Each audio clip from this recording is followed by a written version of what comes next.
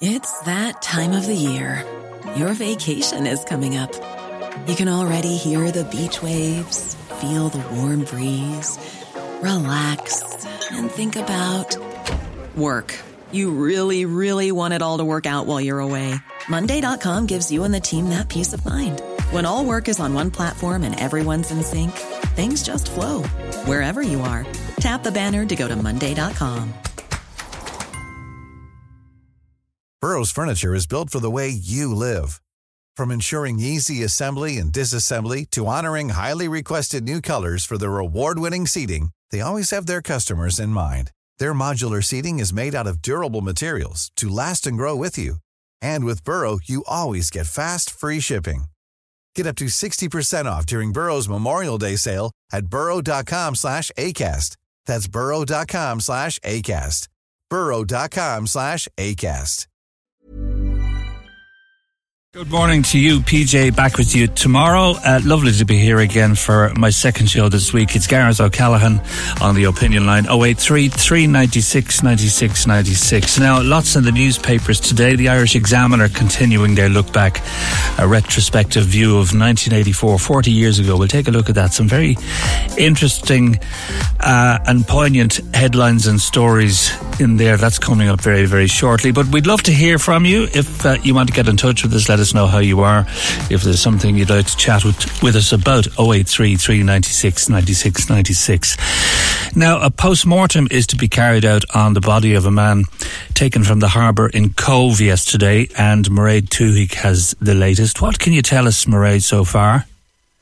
Hi, good morning, Gareth. The post-mortem, as you say, will be carried out on the body of a man who was recovered in Cork Harbour yesterday afternoon. Now, Gardaí have confirmed to us that this discovery was made at Rushbrook near Cove and that a file is to be prepared for the coroner's court. So involved in the recovery operation, there was the Coast Guard units, volunteer boats, and the Department of Transport have told us that a formal identification of the body is awaited. Now, agencies such as Mallow Search and Rescue, Cork Missing Persons, they'd been carrying out a search of the Riverlea in Cork, and that was underway since before Christmas. And yesterday, as they say, the body of a man was recovered in Cork Harbour yesterday afternoon. So I suppose first and foremost my thoughts and sympathies go out to the family, and as they say, a formal identification of the body is awaited. Indeed. Now, there have also been some developments this week in the Tina Satchwell case. What can you tell us about this case and where it's at now, Mairead? Yeah, there has been. So 57-year-old Richard Satchwell appeared by video link in court yesterday at Clonmel District Court yesterday morning, and he was previously charged with the murder of his wife Tina Satchwell on March 20th, 2017 at a location in Cork. Now, the Garda file the court heard yesterday in the case is at an advanced stage and will be with the DPP, the Director of Public Prosecutions, by the end of the week. Now, Richard Satchwell was charged with murder after Gardaí found the skeletal remains of his wife Tina in October of last year, so October 2023, only a short few months ago, while excavating a concrete floor and walled up area underneath the stairwell of their home in Grattan Street in Youghal.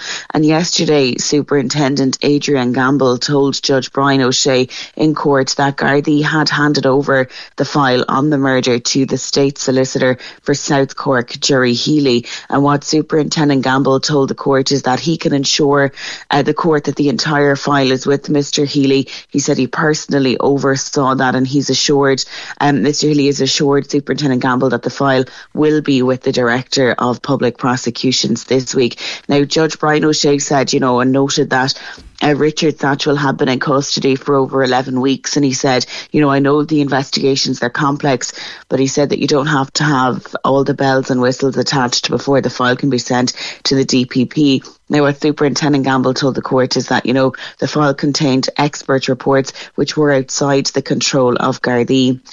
Judge Brian O'Shea then asked Defence Solicitor Eddie Burke if Richard Satchwell would consent to either a 3 or 4 week remand, but Mr. Burke said that his client, Mr. Satchwell, consented to a 2-week long remand. So Judge Brian O'Shea has remanded Richard Satchwell in custody to appear again in Clonmel Court on the 16th of this month, so the 16th of January. January. And Mr. Satchwell, who now has a full beard, will appear in court by video link on that date. Now, I understand that the court was also told that Gardaí will return the keys to the Grattan Street property in Youghal to the Defence Solicitor's office. Isn't that the case? That's it, yeah. So Eddie Burke made an application under the Police Property Act for 1897 for the return of the keys to Mr. Satchwell's home at Grattan Street in Youghal, and that is the property where the of Tina Satchwell was recovered. Now, Detective Sergeant Gerard O'Shaughnessy from Middleton Garda Station told the court that Mr. Satchwell's house, it was no longer deemed a crime scene and that the keys would be returned to the solicitor of the accused. And I suppose just looking back on previous court sittings, you know, Richard Satchwell was previously denied bail at a High Court sitting at Cloverhill Court, and Gardaí objected to bail at that instance, saying that the accused was a flight risk. And in refusing that application, Judge Siobhan Langford said that Richard Satchwell faces very serious charges. She said the most serious charges on the criminal canon. And I suppose going back even further, Richard Satchwell, you know, first appeared in court last October, the 14th of October. You know, that was in connection with the alleged offence. And Detective Garda Kelleher at that time, David Kelleher, told the court, you know, that Mr. Satchwell had been formally charged with the murder of his wife in the Cove Garda Station the previous day. Legal aid granted in the case as well. So the latest in this case is that the Garda file is at an advanced stage, will be with the DPP by the end of the week, and that Richard Satchwell has been remanded to appear again before Clonmel District Court on the 16th of January. Okay, Mairead, thank you for updating us on that. Have a good day. Thank you very much. Thank you, Gareth. Thank you. Take care. 0833 96 96 96. That's our number if you'd like to get in touch with us, as I say today. Now, as I mentioned earlier on, the Irish Examiner this week has been looking back. It's very interesting, actually. 1984, a seminal year, as we mentioned yesterday, but some awful tragedies this year. Rosita Sweetman talks about the death of Anne Lovett in Granard in County Longford. She was 15 years of age. So many of you will remember this. And her baby Patrick, that was in this particular month that year. Her death and the death of her little boy happened in freezing wind and rain at that famous grotto in Granard, which many of you will know. Particularly, it's not in the town itself; it's on the outskirts of the town. But a country that had swapped centuries of brutal colonialism for rule by the celibate clerical elite of the Catholic Church, where sex was the sin, women were responsible, and it's quite a shocking reminder of a country that we used to live in, where no one dared to question the authority of the church for fear of reprimand on so many levels. And the unspoken rule was say nothing, see nothing, hear nothing. And it's frightening to think that that's only 40 years ago. Also, the Cork Examiner from 1984 from this week, Haughey acts to expel O'Malley. Elsewhere, Ballyporeen does it in style. There's Ronald and Nancy Reagan arriving on Air Force One round about 8:30pm that particular evening in Dublin, and they're greeted by the various political dignitaries of the time. And then there's the story of Gerry Adams, the Sinn Féin MP at that time, shot and wounded by gunmen who struck as he drove away from a Belfast court during the lunchtime recess. Plenty to read on the year as well. And those of you who will remember Nicky Kelly, jailed for a crime he claimed he did not commit. That was the 1976 Sallins train robbery, and he was freed from Portlaoise prison on the morning of 18th of July 1984. Some interesting memories. 500 top ESB jobs may go, Labour threat to pull plug. They were all very, very big stories. And musically that year, Never Again vows Slane. The future of Slane Castle, this is 1984, as a major rock venue, is in serious doubt after the County Meath village was the scene of a vicious riot on Saturday night. Furious local residents swore yesterday, that was on the 5th of July that year, that they would not tolerate another concert on their front door. Amazing. I mean, a rock concert riot wouldn't make the front pages of any of the newspapers, I would imagine, anymore. Elsewhere in the newspapers today,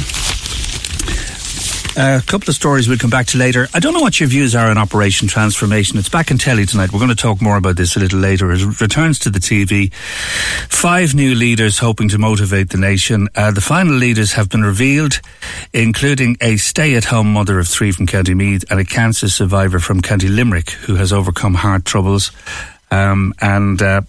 The 17th series of the programme, which was originally presented by Jerry Ryan, kicks off at 9:35pm on RTE1. I'd love to know what you think of it. Is it still a case of fat shaming? Have we moved beyond this? I was racking my brain coming in this morning, and I don't think there's another television station in Europe that has a series like Operation Transformation. And I don't get it personally. I find it objectionable. I don't agree with it. Is it fit for purpose? If you pardon the pun, let me know what you think. 083 396 96 96 if you'll be watching it, or maybe you'll go next door to the new series of The Traitors, which I'm looking forward to watching later on tonight on BBC One. The sale of vapes and e-cigarettes to children has been banned in Ireland. I'm not sure whether you recall this, since December 2022, but that has not stopped the use of vaping in schools. And I'm joined now by Aaron Wolfe, who's principal at CBS Colosh, the Éamon Riche. Good morning to you, Aaron. Good morning, Gareth. How are you? Very well, thank you. I remember when the ban was brought in, I remember thinking this is going to be very, very difficult to police. You obviously agree. Oh, well, absolutely. I'm sure most principals and teachers would agree that the ban hasn't been effective, really so far in schools, because vaping has been massive. It's huge at the moment. It's absolutely sweeping through schools. And are students openly vaping in the school grounds? No, they wouldn't be openly vaping. Absolutely not. No. They'd be far too well behaved to do that. But it's taken the place of what would have been smoking. You would never catch a student smoking these days. I can't remember the last time we had a student who was actually smoking. But now vaping in the bathrooms is the new big thing. Right, and obviously there's a very different smell. You can instantly identify a cigarette, but it depends if it's strawberry or caramel or orange tinted. Well, this would make vaping so much difficult to police, because in the old days, geez, and it's not even that long ago, if you'd catch a smoker, there'd be the distinctive smell. You'd even see the paraphernalia. You'd be able to spot the box of cigarettes in the student's top pocket. You'd just catch a lighter. But now with a Lost Mary or a Elf bar, they can hide them so quickly. Yeah. You can have something in their pencil case even. And a lot of these things you wouldn't even know they are a vape. Well, Aaron, stay with me just for a minute, because I've got Peter Hyde, who's the Deputy Principal at Edmund Rice College in Carrigaline. Good morning to you, Peter. Morning, Gareth. It's a huge problem, isn't it, for both of you and for the teachers in all of the schools, really, Peter? Yeah, absolutely. And like what Aaron is saying there, I would have noticed it's been a long time since I actually caught somebody in a school smoking a cigarette. But obviously now what's after replacing that is students vaping. And what's after striking me is just the sheer increase, I think, in the numbers of students that are actually vaping. I suppose just to give a bit of context for this, obviously there's the ban on the sale of the e-cigarettes and vapes. Two students, or 2 people under 18, I should say. I'm not too sure whether that'll work, and I suppose really looking at it, what we'd be concerned about in school, and obviously schools try and deal with an awful lot of problems that face young people, is just the sheer rise of vaping and the addictive nature of vaping. I was looking, before I came on to talk to you, I was looking that they did a survey in October 2023 of 4,000 teachers in the UK, and 85% of those that surveyed said vaping is a problem in the school premises, and I don't see why it'd be any different here in Ireland, because anecdotally that's what we're hearing from other principals and deputies, and with 75% of those 4,000 teachers saying that the issue had grown in the past year. And even things like below in school, I'd have some teachers and year heads who are now saying to me, they're saying some of the students are leaving classrooms on a regular basis on the premise of going to the toilet, and they think that they're actually having to go to vape. That such is the addictive nature of these vapes that they actually have to go to get a puff. And then that they come back maybe into class, and if you're vaping, that this has an effect. The addictive nature of nicotine diminishes concentration in class. So I think this is a real problem that we're seeing on the ground. It's not just a case of students vaping, from a school point of view and the problems that brings with it, but it's about the whole addictive nature, I think, of vaping. And of course, I mean, if you're, as Aaron said there, you smell the cigarette smoke of the students' clothes and stuff like that. All these vapes now, the flavours that are out there, I counted 40 flavours last night on a website, an Irish website, that students now can actually get for vaping. So you have to question who's all this aimed at, and undoubtedly it's aimed at youngsters, the way they're packaged. But the shops are clearly still selling them to the individuals who now fall under this ban. Isn't that the case, Aaron? Well, it most certainly is. I mean, and we're talking about it being a school problem. It's a parental problem. I think parents will have to really step in here and ensure their children aren't vaping, to follow down that route. Because, as Peter's saying, like the addiction to nicotine is bad enough. But at their age, at a teenager's age, their brain is still developing. And, the facts and figures are there that vaping does intrude on the development of brain and your function there to concentrate in class. So it is a huge problem. The shops need to take responsibility. Parents need to take responsibility as well. I mean, teenagers get their money from their parents, and I'm not sure how much vapes cost. Are they €10 or something like that? But parents were to monitor that and say, well, where are you? What are you spending your money on if your money's gone already? Yeah. So yes, schools, we have a responsibility, but the family, the parent is the primary educator always, and it's these things, like we often hear. Well, this is something schools can sort out. You start at home really with a lot of these things, and parents have to really make sure their children aren't vaping, like we all did when smoking was a big thing. Yeah, one of the most popular of the vapes, particularly among teenagers, is the Elf Bar, isn't it? It looks very like a highlighter pen. Absolutely. Well, you'd see them everywhere, and there's a little small one then called a Lost Mary, which is tiny. I mean, and the look of that one, I think, really looks as if it's aimed at children. It's a little design, fits very small into their hand, impossible to find, but you find them everywhere. Absolutely everywhere. And I'm not even sure about how they throw them away then, because the battery in them, can they go into the normal bin, or should they be kept aside for a wee bin? I think some of difficult. I think the more sophisticated ones are rechargeable. I know it's the disposable ones I think the students are mostly buying, though. Yeah. Would I be right, Peter, there? Would you find that, or? Yeah, it's nearly all disposable. Even the vape retailers themselves will say that the disposable ones, even amongst adult vapors, are far more popular because there's no messing with filling them up and charging them and all that. So like the Lost Mary brand, as Aaron has mentioned there, which, and Elf bars, you get them for about €8. They could be inside a student's pencil case, and you wouldn't even realise that, because I've seen these in schools. They look like, in all to all effects and purposes, like a Byrne or a highlighter pen. You wouldn't even, the first time I saw one, I had to ask, what is this? Is this a pen? And sure, the students were laughing at me. They said, no, sir, that's an Elf bar now. So for €8, and some of these, when you look at them, like I see, again, you go back to the whole thing of the flavours and the way that they're packaged and who they're aimed at, and then, you can get them in watermelon, lemon, strawberry and lime, mad blue ras cherry, and then you get the, some of these, there's a 600 puff model of a Lost Mary. So you think about that, 600 puffs for €8.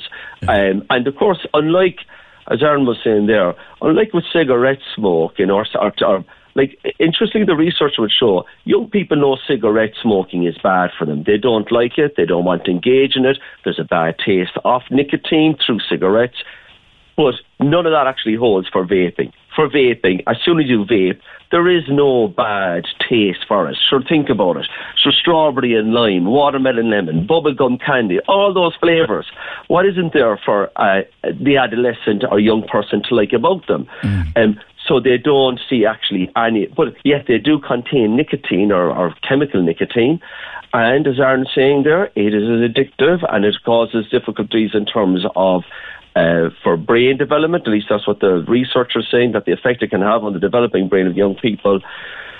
So all of these are, I suppose, issues that we're facing in schools. But as Aaron is saying there as well, I would say, and go back to parental responsibility, but I'd say some parents wouldn't even realise that maybe their young person at home is vaping because it's not the same as smoking. But I think, like I say, it's an issue. It's a growing issue. I would have found in schools that the amount of students vaping really has exploded over the last couple of years. I think. And how young are the students when they're vaping, Aaron? Oh, I think they're vaping. Like it's very, as Peter's saying there, it's very attractive. So, look, the role of the principal, I don't actually catch any vapors. That'd be the jobs of the deputy principals in the school. But you can see it when you're out and about. People vaping. Very young. I think when they maybe second year and up. But it wouldn't surprise me if first years were vaping, because it is very, very attractive. And in talking to students, it's become very normalised. They don't see any problem with vaping. It's not, as Peter's saying, it's not smoking. So it's okay. It's the cool thing. It is cool. Well, they think it's cool to do. What I'm saying? It's cool to do. That's their belief. It's cool to do. It's normal to do. There's a lot of peer pressure. We've all been teenagers. We all know what it's like to be open to peer pressures and how young people do want to fit in. And when they are vaping and they're looking at other people vaping and thinking, well, there's nothing wrong with this. It's not bad for your health. But it is bad for your health. And we need to go back to that standard where we're it's being taught to them that vaping is bad. It is as bad as smoking. And my concern would be that it would be a gateway to smoking. That if you're likely to vape in the future when they're out in college or whatever, and they suddenly get offered a cigarette and they say, "Look, I'll just make that step." You know what I mean? Yeah, and a number of scientists have come out lately to say that the toxicity effects on a long-term basis are still relatively unknown, but they believe that there's a very strong possibility that, depending on how frequently and how heavily you vape, the effects could be worse than cigarette smoking. And this is it. I took my own children I took the children to the dentist recently, and the dentist was saying that the for your teeth, vaping is far worse than any cigarette smoke would be because of the chemicals you're putting into your body. Yeah, and they're also worried about the effects of it on, the gums and the roof of the mouth and the tongue and that. And also from the back of the throat effect, the toxicity of these chemicals that they use to flavour the vaping is causing major concern in that whole area. Like, if the under 18 rule is not being enforced, is there a realistic solution here, Peter? It's a good question, really, Gareth, because some of the experts would say really prohibition. They're not too sure if that'll work. I think it's welcome. Obviously, I think Ireland was lagging behind on this in terms of, obviously, the legislation only came in recently. I noticed now that actually from New Year's Day in Australia have actually completely banned vaping. Whether it will work or not. And the only way you're going to get a vape now in Australia is you go to actually your doctor, and the doctor's going to write you a prescription for it, because they've looked at this. They've also had an increase in youth vaping. And as you were saying there, Gareth, like when you vape, you're putting chemicals inside into your lungs that haven't actually been, I suppose, used, haven't been inhaled, 20 or 30 or 40, 50 years, these chemicals haven't been actually inhaled. So the whole thing of what it does and how it affects people's lungs and their health, that's still, as you're saying, relatively unknown. Going back to, I suppose, an earlier point that you mentioned earlier, like they did a study in Sligo in October 23, and they asked 500 young people, Gareth, from the ages of 10 to 24, and they found that about a third between the ages of 13 and 16 said that they currently vape. And of course, like adults took up vaping to get away from cigarette smoking, these young people never smoked cigarettes, so that's important. So they're not vaping because they want to come off cigarettes. They're vaping because they like vaping. And as Aaron said there as well, it helps them be part of a social group and kind of for social cohesion with their peer group, which is important for them. But I suppose going back to actually what's going to work, I'm not too sure. Like, we try and educate. When I catch the students in the toilets, which can be difficult, so I stand outside the toilets in school, I call them out because I can smell the vapes, I can kind of see the kind of haze, and I try and have a conversation with them around saying, listen, this is bad for you, don't start, don't get engaged in it, So it's not really about punishing people, even though there's a consequence for people vaping in schools in terms of from a disciplinary point of view. But it's trying to educate young people to say, do not start this because it is going to be bad for you. And they say that if you start vaping, you're 5 times more likely to actually take up cigarette smoking than if you never vaped. But I mean, in terms of, look, I suppose Minister Donnelly there introducing the ban and the sale of vapes under 18s, that's welcome. But they're still going to vape. Sure, cigarettes were illegal to be sold to young people, and they still smoked in school. But I think a lot has to be done as well, Gareth, around not just banning them, but the whole thing of the way they're packaged, that they're out there, the whole thing of the flavours.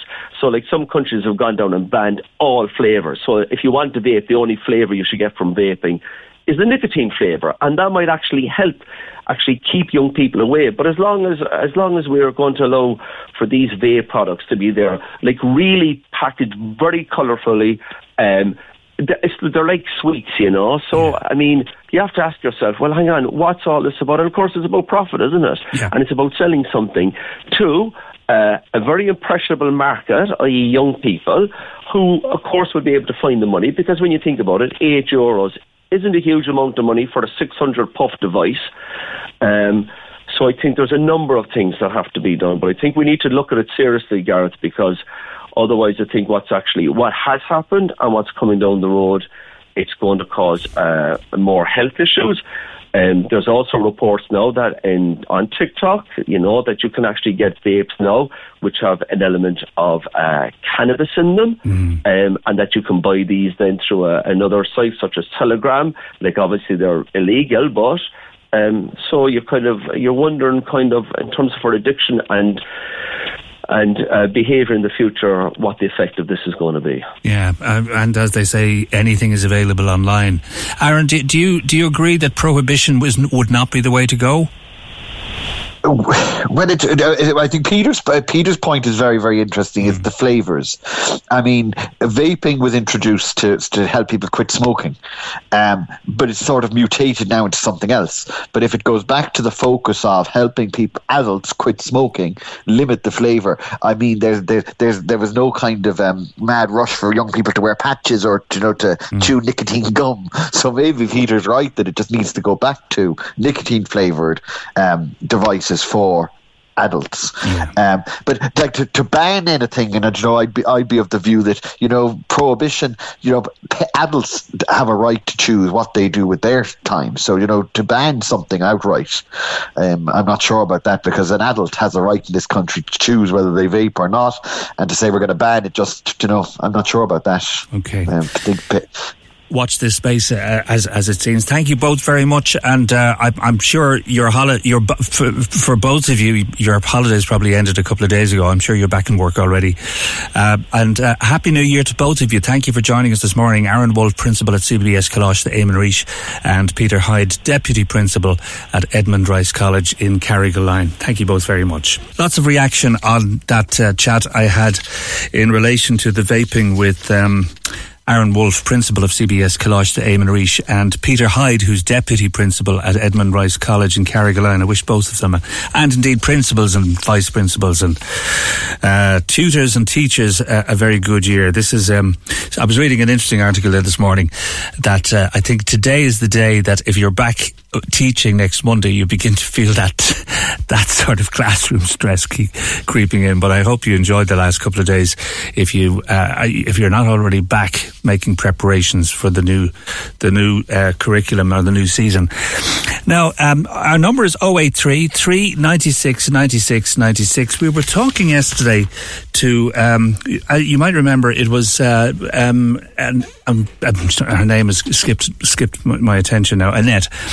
And Annette was telling us that Mike, one of her neighbours along the road where she lives, living on his own, needed medical treatment. She was trying to persuade him to go to the hospital or to go to the doctor. He wasn't having any of it. And then over Christmas, sadly, he passed away. And she alerted the Gardaí and they confirmed it, that he had died alone at home. and 4 dogs, 4 beautiful dogs taken into care by the dog warden, and they're now awaiting the release of Mike's body so that they can provide him with a funeral. But there's another story in one of the papers today just to reinforce and remind us of the need to check in on elderly people. A man in his 60s lay dead in his home for up to 6 months. 6 months before he was discovered after family members became concerned that they couldn't reach him over the Christmas period. The partially skeletal remains were discovered at a home in the Dua area of Listowel in Kerry on Saturday by Gardaí, and the remains were removed from the scene to University Hospital Kerry. So, you know, as Annette said yesterday, it's so important that if you have relations or if you have neighbours or if you have friends who might live close by, who might appear to all intents and purposes to be perfectly well, but they're living on their own, and you tend to become reclusive a lot of the time, and you get into a routine where you don't even notice how reclusive you've become, particularly if you live on your own, and particularly if you're a fella. So please, just, you know, over the next few weeks, it'll be a very cold month, that's January usually is, check in with your neighbours and just check to make sure that they're okay. PJ, back with you tomorrow. Gareth O'Callaghan here with you. A beautiful sunny morning here over Cork City and County, and I hope you're well. It's a calm morning, it's cool, it's a bit on the nippy side, but it's bright and it's dry and the sun is shining, and it really is a lovely January day. Now, over the Christmas period, Mick wrote on a few Facebook posts that he had not been back home in Cork for 16 years and he would love to come back for a visit. So we said we would catch up with him to see what it is he misses about Cork and how life in Australia is for him. How are you doing, Mick? I'm very well, thanks, Gareth. Thanks for calling me. Thanks for giving me a few minutes airtime. Thank you. What time is the day or night is it over there, by the way? 9:15 on the second summer month, so it's a very hot day here. Beautiful blue skies. 30 degrees, 25 degrees now. Wow, so you must be close to Melbourne, are you? Oh, no, I'm in Sydney, so I'm in the western suburbs of Sydney, yeah. Okay, it's 12 hours ahead, right, I see. So it's what temperature did you say it is again there today? It's 25 now when it was 30 today, so I don't want to put the boot in, but though having said that, I wouldn't mind a bit cooler Cork weather. It'd be fantastic for a change, actually. Yeah, it's 3 degrees here at the moment. The sun is shining. There's not a breeze to be had, and it looks magnificent out the window here. It's and the thing I love about Cork, you know, having spent all of my summers here as a child, and now that I live here, when you look out the window across the city centre, it doesn't seem to change from decade to decade. It's still Cork. Does that make you a bit homesick? Yeah, it does. And to be honest, Gareth, I actually watch a lot of YouTube. It's a bit saddo, actually. So I watch those videos where people are walking around Cork City. So I don't feel like I'm sort of too... I mean, I've been gone, I think, 16 years, but I have noticed it has changed. I mean, there are some cafes out and about the streets now. It's a bit continental, so I think it's a bit of a change. Yeah. Well, H. Williams is gone. So is Super Quinn, and so is Quinsworth. So I think... And you wouldn't recognise Patrick Street. All of those wonderful old shops gone. Yeah, that's a bit sad. What are your favourite Cork YouTube channels, by the way? There's a guy called Richie. He does a food channel. I haven't actually seen one of his videos for a while now, but they're actually walking tours, 4K walking tours. There's different channels. There's a guy called the Dara. He's a Guinness guru, so he's been going around to various pubs. So I've been watching him, especially he's been to Cork a couple of times for trying out Guinness, Beamish and Murphy's and comparing them. Mm-hmm. So I'm looking forward to in the Oval Bar of all places. So I'm looking forward to getting there. Yeah. So what brought you out to Sydney all those years ago? Originally, I was a young guy. In '88, I came out for a year, but I decided to stay 6 years because it's so fantastic. And when you're young, you go partying a lot. You go to the beaches. You go travelling around Australia. Stayed 6, came back to Douglas. Stayed in Douglas for 4 years and decided that I think I'd like to spend the rest of my life out here, just for the lifestyle mostly. And I'm just wondering, when you came home, did it feel as homely as it did in the years you were growing up, or was something missing? Because I found when I came home from London, I think it was in 1987, home, just it didn't feel the same anymore. I had to go to America at that stage. It sounds similar, Gareth. I think it's because I went to school in Deer Park up at Friars Walk, all my secondary there. And I think everybody just went their own way, and I sort of, I lost a lot of, your friends sort of grow up and stuff, and you just sort of go your different places. So I didn't sort of seem to hang around with a lot of people, especially when we came back, we seemed to be on our own, So it wasn't really a hard choice after 4 years to come back, to be honest, because I think it was the people. I just sort of lost touch with them, basically. And I'm curious because I know my daughter actually was living she was living close to Sydney there just as COVID kicked in, and she packed her bags and got out as quick as she could. She's back here nursing now. Was it as severe as we were led to believe? Because I know the Australian government really came down heavily on the whole thing, didn't they? Exactly. COVID. I actually was hoping to get home just before COVID.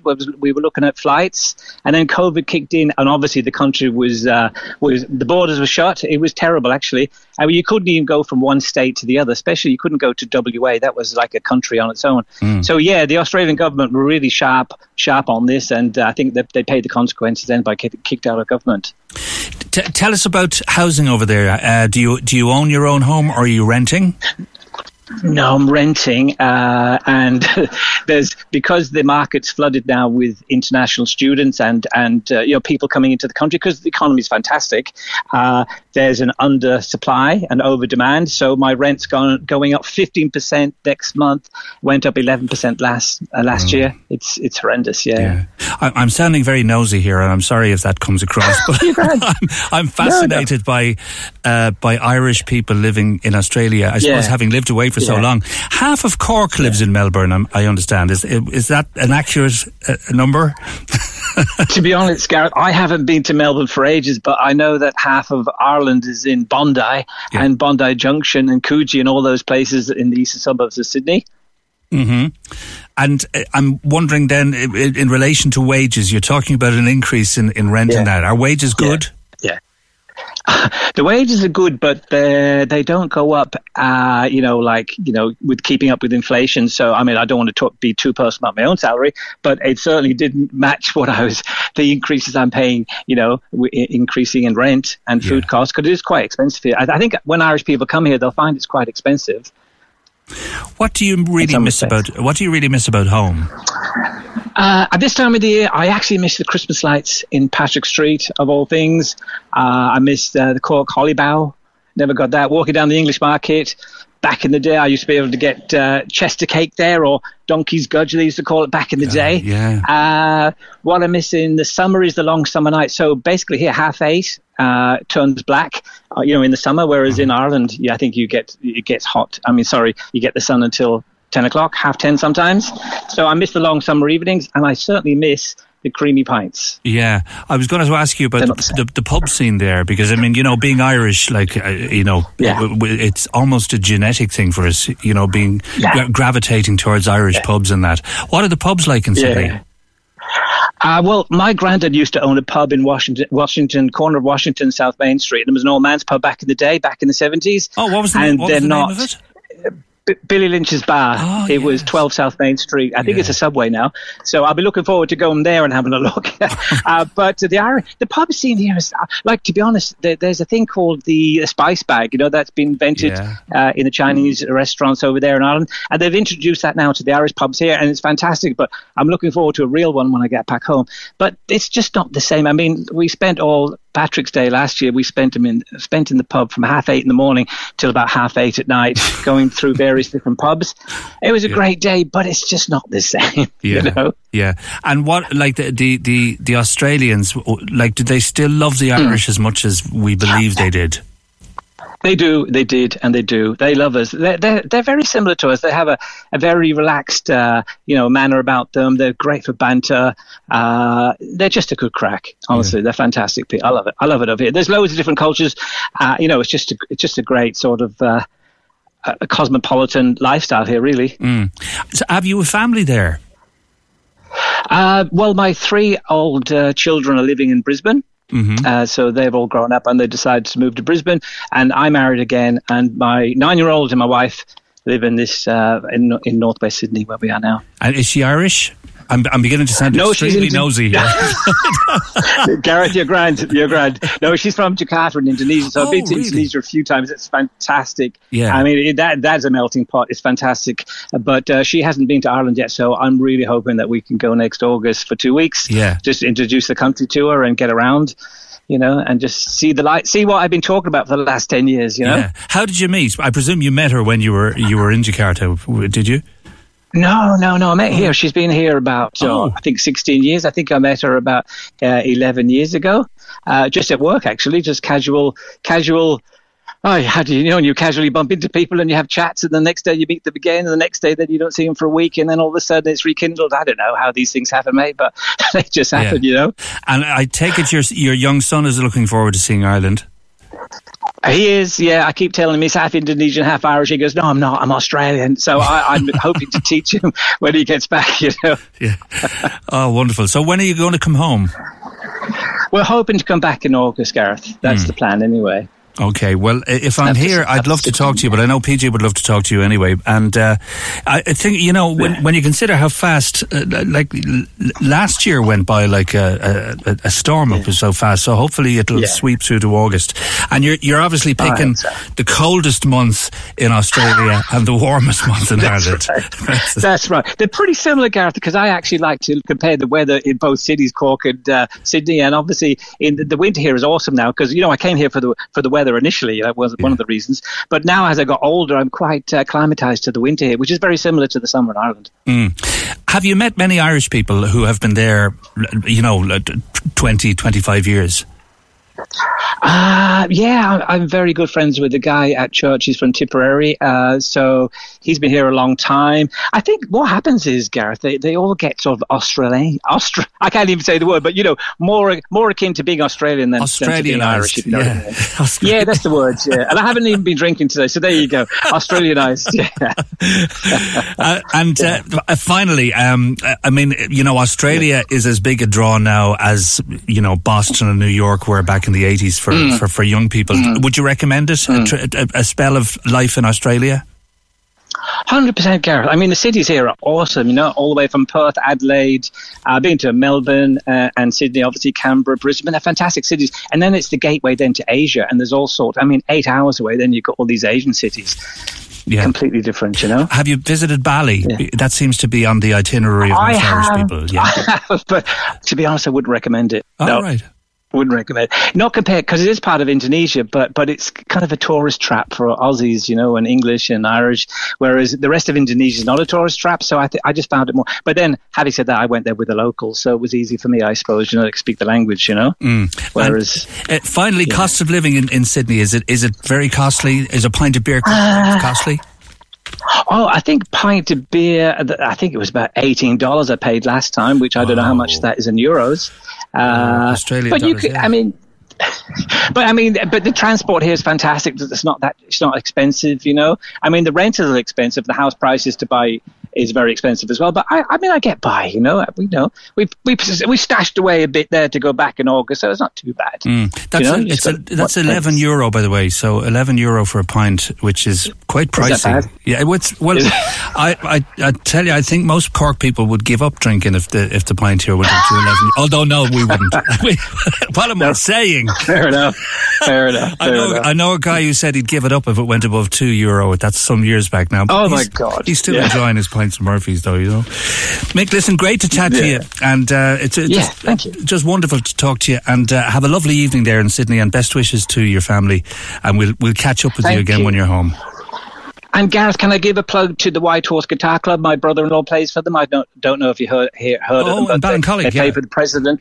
Yeah, they played for the President of Ireland recently. So my sister's married to Donna, and I said I'd give her a plug because she said you're a really nice guy. She actually said that before I got this call. They've got some great stuff on YouTube. I've really enjoyed the music they play in that. They're really fantastic musicians, Yeah, anyway, they are.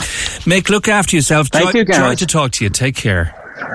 Thank you, mate. See ya. Thank you. See you now. That's Mick McCarthy there in Sydney in Australia. 16 years without getting home to Cork. Gareth here for PJ. He's back tomorrow after a little break over the New Year's weekend. He'll be with you tomorrow morning at 9 o'clock. 0833 96 96 96.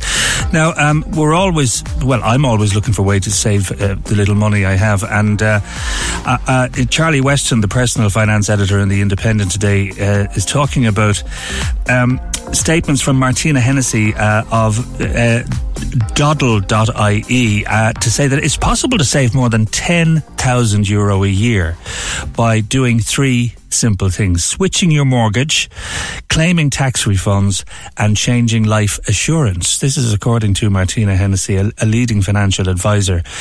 She's the managing director of the mortgage brokers Doddle.ie. She said that if homeowners took just 10 minutes to review their mortgage terms, it could result in them saving a substantial amount. People stuck on a high mortgage rate or those coming off a fixed rate could save up to $7,000 a year by switching. Just looking down through this article, like when you consider it, €10,000 in your pocket rather than in someone else's pocket, that sounds like a good deal. She says that the fact that mortgage interest rates rose by over 1.75 percentage points in the past year was a major financial strain for many households, and the banks, the European Central Bank hiked its main lending rate 10 times to 4.5% since the summer of 2022. However, banks have passed on only half these rate rises on their fixed and variable rates, but there are fears of more rises to come. So, you know, maybe it's worth it. I know once you get your house, you put away the deeds. Well, the deeds are held by the solicitor, obviously. But, you know, all of the paperwork that you've dealt with the bank or with the investment company, you tend to just want to store that and never look at it again until the day that you feel that, right, I've made my last payment, if I'm still alive and healthy, and the house is now mine. So I think for many people, the notion of changing their mortgage is just like a bad nightmare, and they just don't even want to entertain it. But Martina is saying that, you know, you can save up to €7,000 a year by switching, so maybe it's well worth looking into. Now, speaking of owning a house or looking for a house or being able to afford to even consider buying a house, the average price of a home in Cork City and County fell slightly in the final quarter of last year, 2023, but prices were up approximately 4% and 6% respectively when compared to a year prior. Ronan Lyons, who's the author of the Daft.ie report and economist at Trinity College Dublin, joins me now. Good morning to you, Ronan. Good morning, Gareth. Thanks for having me on. Nice to chat to you. This is interesting because while we think we might have saved slightly, when you look back at the previous year, that's not the case. Yeah, so I mean, even nationwide, what we saw in 2023 was a further increase in property prices. Nationally, they went up by about 3.5%. So that's a little over €10,000 on the purchase price of a home. Now, when you drill into the different regions, there are different stories. Around the Dublin area, they tend to be slightly smaller increases year on year. In the northwest, in particular, they're still seeing double-digit increases after what you might call the COVID-inspired reshuffling of demand around the country. And then, as you mentioned, in Cork, in the city area, prices up almost 4% over the course of the year. That's similar to the increase seen in 2022. And in Cork County, prices are up about 6.5%, and that's a slightly bigger increase. And in both cases, that goes against the grain a little bit. Most places saw a bigger increase in 2022 than in 2023. But in Cork City, slightly, and in Cork County, a bit more noticeably, the increase in 2023 was actually bigger. Was there a change in mindset of people looking to buy a house in the aftermath of the COVID pandemic? Yeah, we've kind of had two phases of the property market since the outbreak of COVID. In the first year and a half or so second half of 2020 and into 2021, and maybe even the start of 2022, there was a lot of unexpected savings that were funneling their way into the housing market, and it pushed prices up. But perhaps the key thing was not just that there was more unexpected savings; it was that people in certain sectors had greater mobility, especially if you were in a kind of a desk-based job. You might have had more opportunities for looking at further away or in entirely new locations than you would have done, say, up to 2019. And you can see that, as I mentioned, in the kind of the northwest, they're still going through that. Leitrim prices, for example, are up about 35 or 40% in the last couple of years, having not done a huge amount in the previous 6 or 7 years in terms of increases. That was the first phase. And the second phase you were actually just talking about there is more or less since there were a few earlier indications, but since the invasion of Ukraine, there's been a completely different macroeconomic environment. There's a return of inflation, initially just in energy prices, but then kind of more across the board. And central banks responded by increasing interest rates. And of course, that has a big impact in the housing market. And really, while the new build sector has continued to increase its activity, so there's more newly built homes in 2023 than in 2022, and then that year was up on 2021 and so on, that is improving. But the second-hand market has dried up a little bit. Just to give you a kind of an overall number on that, normally, say in the late 2010s, there might have been about 70,000 properties put up for sale over the course of the year. Last year, there were just 50,000. And that's because people are staying put. If they have a good interest rate, they're going to stick with that, because if they go out into the open market, they'll probably have to reset to higher interest rates in the market at the moment. And that's weighing down, I think, on supply and demand. Is local property tax a consideration for people who are buying, whether it's in the city or whether it's further out outside the city? It's a factor, but it's only really a factor at the margin. There is also stamp duty as well, which local property tax is more something that you deal with once you're in, and you're like, oh yeah, I might have forgotten about that. Whereas stamp duty is a more upfront one, that you have to pay, and you have to keep the money aside for, like your solicitor's fees when you're transacting a property. In general, in this country, it's not probably something a politician would ever run on as a campaign, but in general, we have low property taxes compared to other countries. Yeah. The property tax at the moment is about 0.1% of the value of the property. In France, it might be 10 times that. It might be a full 1%. And in many cities in the US, it's a full 1% of the value of the property as well. And the stamp duty, if I'm right, is 1%. Is that right? That's right. Yeah, there are a couple of exemptions around that, but by and large, it's 1% for stamp duty as well. Yeah. In Cork City, Roland, the average price of a home is $337,500. Is that up or down? So in Cork City, that's it's up 3.7% compared to a year ago. It was 325,000, as you say. Now it's 337, but it did come back a little bit. So we typically talk year on year, but when you look at the patterns within the year, the middle of the year saw a big increase in prices, or relatively big increase in prices, and they had reached 340,000, and then they fell back a little bit in the last couple of months of the year. That's not unusual that the last couple of months of the year tend to be much quieter in the housing market, and actually it's around about now. In the next 2-3 weeks, there'll be a lot of activity, or hopefully a lot of activity, as people are putting their properties up for sale. And compared to that in the county, how does the average price range? So in the city, you're looking at, say, average of 337,500. Is it higher or is it lower outside of the city? It's lower outside the city, so €287,000 on average, and again down a couple of thousand on the previous quarter. But it is up compared to the same period a year before, and in some ways that doesn't surprise. You know, the same kind of property is going to cost more the closer you are to the centre. Of course, there'll be certain pockets like Kinsale that'll be a different price point than others. But by and large, the city is more expensive than the county, but that gap has narrowed a little bit over the last few years, as I say, with COVID and other things, people have been a little bit more mobile and they're a little bit more prepared to move further away in search of good value. And is there still a tendency to want to buy in the city? The DesRes, the desirable residence? Yeah, I think overall, there was a lot of uncertainty in the middle of 2020 about what was going on. You could see pretty quickly that the second half of 2020, Cork City prices shot up quite a bit, especially compared to Dublin. And I think that was about the benefits of the city without the high prices. The Dublin prices are so expensive, and not that, obviously parts of Cork are pretty expensive too, but Dublin prices are so expensive that people were looking and seeing what could they do, what could they make it work if they lived somewhere else.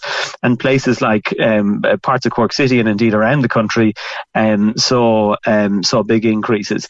And that's, for all that there may have been greater mobility, we are ultimately a social species. We love clustering together, and you can see that in not just a proximity to work, but a proximity to family and to social networks and to leisure facilities as well. That those are things that people do value, and you can see that in the choices they make in the housing market. If you can look into the crystal ball there for a moment, Ronan, what in relation to mortgage rates and that, what does the next 12 months, 24 months hold, do you think? Yeah, I think as you mentioned just in the lead-in, that there's been a big increase in interest rates by the European Central Bank over the last 18 months or so. Mm-hmm. And they've kind of signalled that they're done for the moment, and maybe the language and the mood music will change over the next 3-4 months. They're a conservative bunch by nature. They'll do what they need to do, but they try and signal things rather than make drastic changes. So I wouldn't be expecting any big fall in the interest rate in the first half of the year. Really, it'll only be in maybe the second half of this year and into 2025 that interest rates will come down. And even then, I think we should all expect interest rates to be higher after, say, 2025 and later than they had been in the 2010s. That was a very unusual period with very, very low interest rates for a very, very long period of time. I don't think that's going to be normal. So in terms of the activity in the housing market, I think a bit like you were saying with the searching for value with your mortgage, I think those who have fixed their interest rates are going to stay put until those interest rates kind of reset to the market, and it's only at that point I think we'll see a recovery in the volume of properties put up in the second-hand market. Now, a standard 3 or 5 year fixed rate was 2.5% up to the middle of 2022, but now a 5-year fixed rate from Ireland's largest mortgage lender is 4.85. Is that going to continue to increase? I'd be surprised if it increased a lot more. I think the banks have priced in a lot of the increases that they've seen, but I wouldn't be expecting it to fall dramatically in this calendar year. If you listen to, and actually the chief economist of the European Central Bank is an Irishman, Philip Lane, if you listen to what he's been saying over the last few months, it's clear that the central bank is worried a little bit about kind of second round effects in inflation, that first you get the impact on things like energy, and then it sort of filters through, and then you get people looking for higher wages, and then that could in turn lead to a second round. So they're going to be quite watchful, I think, over the course of this year, just to make sure that there aren't any second round effects, and then they'll probably start to reduce their interest rates. And I think we're going to see the Irish banks probably hold steady for most of this year before they take action in changing their rates. To bring them down? I know the ECB is expected to reduce its rates this year, but they're not sure when. So will our banks follow on from that? I think so. We're kind of the opposite end of the spectrum from the US. In the US, the mortgage market is like a national one, and it changes on a daily basis, and you can see big swings in the interest rates on a daily basis, and there's lots of different players. In the Irish market, we only have a couple of lenders. It's a small market, and they move quite slowly. And I think they will follow the ECB, but they'll follow relatively slowly afterwards compared to other places. So I do think the next moves will most likely be down, but not for a good while yet. What's the average age of a house buyer now? Presumably early to mid-30s, would I be right? Yeah, it's mid 30s. Now, if you look at first time buyers, it's drifted up in terms of the age over the last 15 years or so. From certainly there were people buying in their mid 20s in the early 2000s, and now it's really more like mid 30s as the age of the first time buyer. There obviously are, of course, people who buy earlier if the circumstances are right, or those who choose to wait until later, or indeed not buy at all. But I think the median age now is 35 years old in terms of the typical age at which somebody buys their first property. A texter, Shane, just says, can you please ask Ronan, can we ever expect to see another Celtic Tiger era? Well, I suppose it's what you mean by Celtic Tiger. In brackets, he says, hopefully. I mean, so I teach I teach undergrads in Trinity, and I teach them about the development of the Irish economy over time.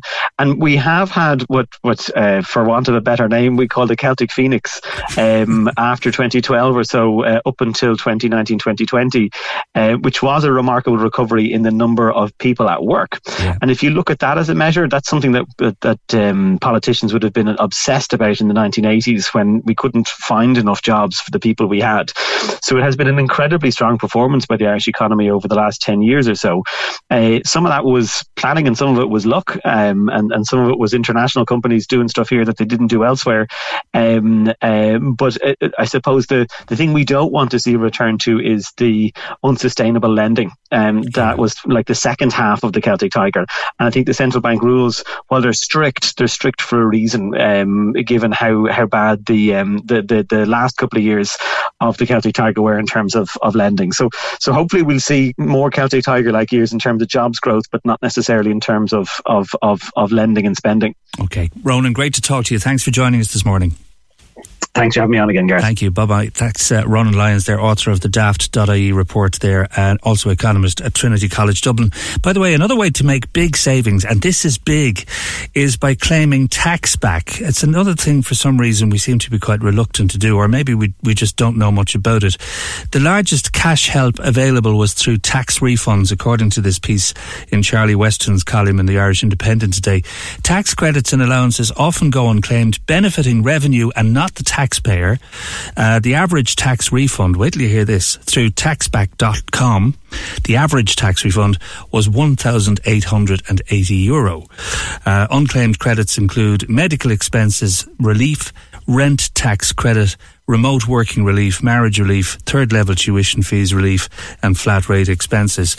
And the thing about these tax rebate companies is that they do the work for you. You just provide them with your tax details, your PPS number, and after that they liaise with the revenue commissioners on your behalf. It's all legit, and as I say, it's something not to turn your nose up at, because I would imagine, unknown to most of us, there's some money due back. When you're ready to pop the question, the last thing you want to do is second guess the ring. At BlueNile.com, you can design a one-of-a-kind ring with the ease and convenience of shopping online. Choose your diamond and setting. When you find the one, you'll get it delivered right to your door. Go to BlueNile.com and use promo code LISTEN to get $50 off your purchase of $500 or more. That's code LISTEN at BlueNile.com for $50 off your purchase. BlueNile.com, code LISTEN. There's never been a faster or easier way to start your weight loss journey than with PlushCare. PlushCare accepts most insurance plans and gives you online access to board-certified physicians who can prescribe FDA-approved weight loss medications like Wegovy and Zepbound for those who qualify.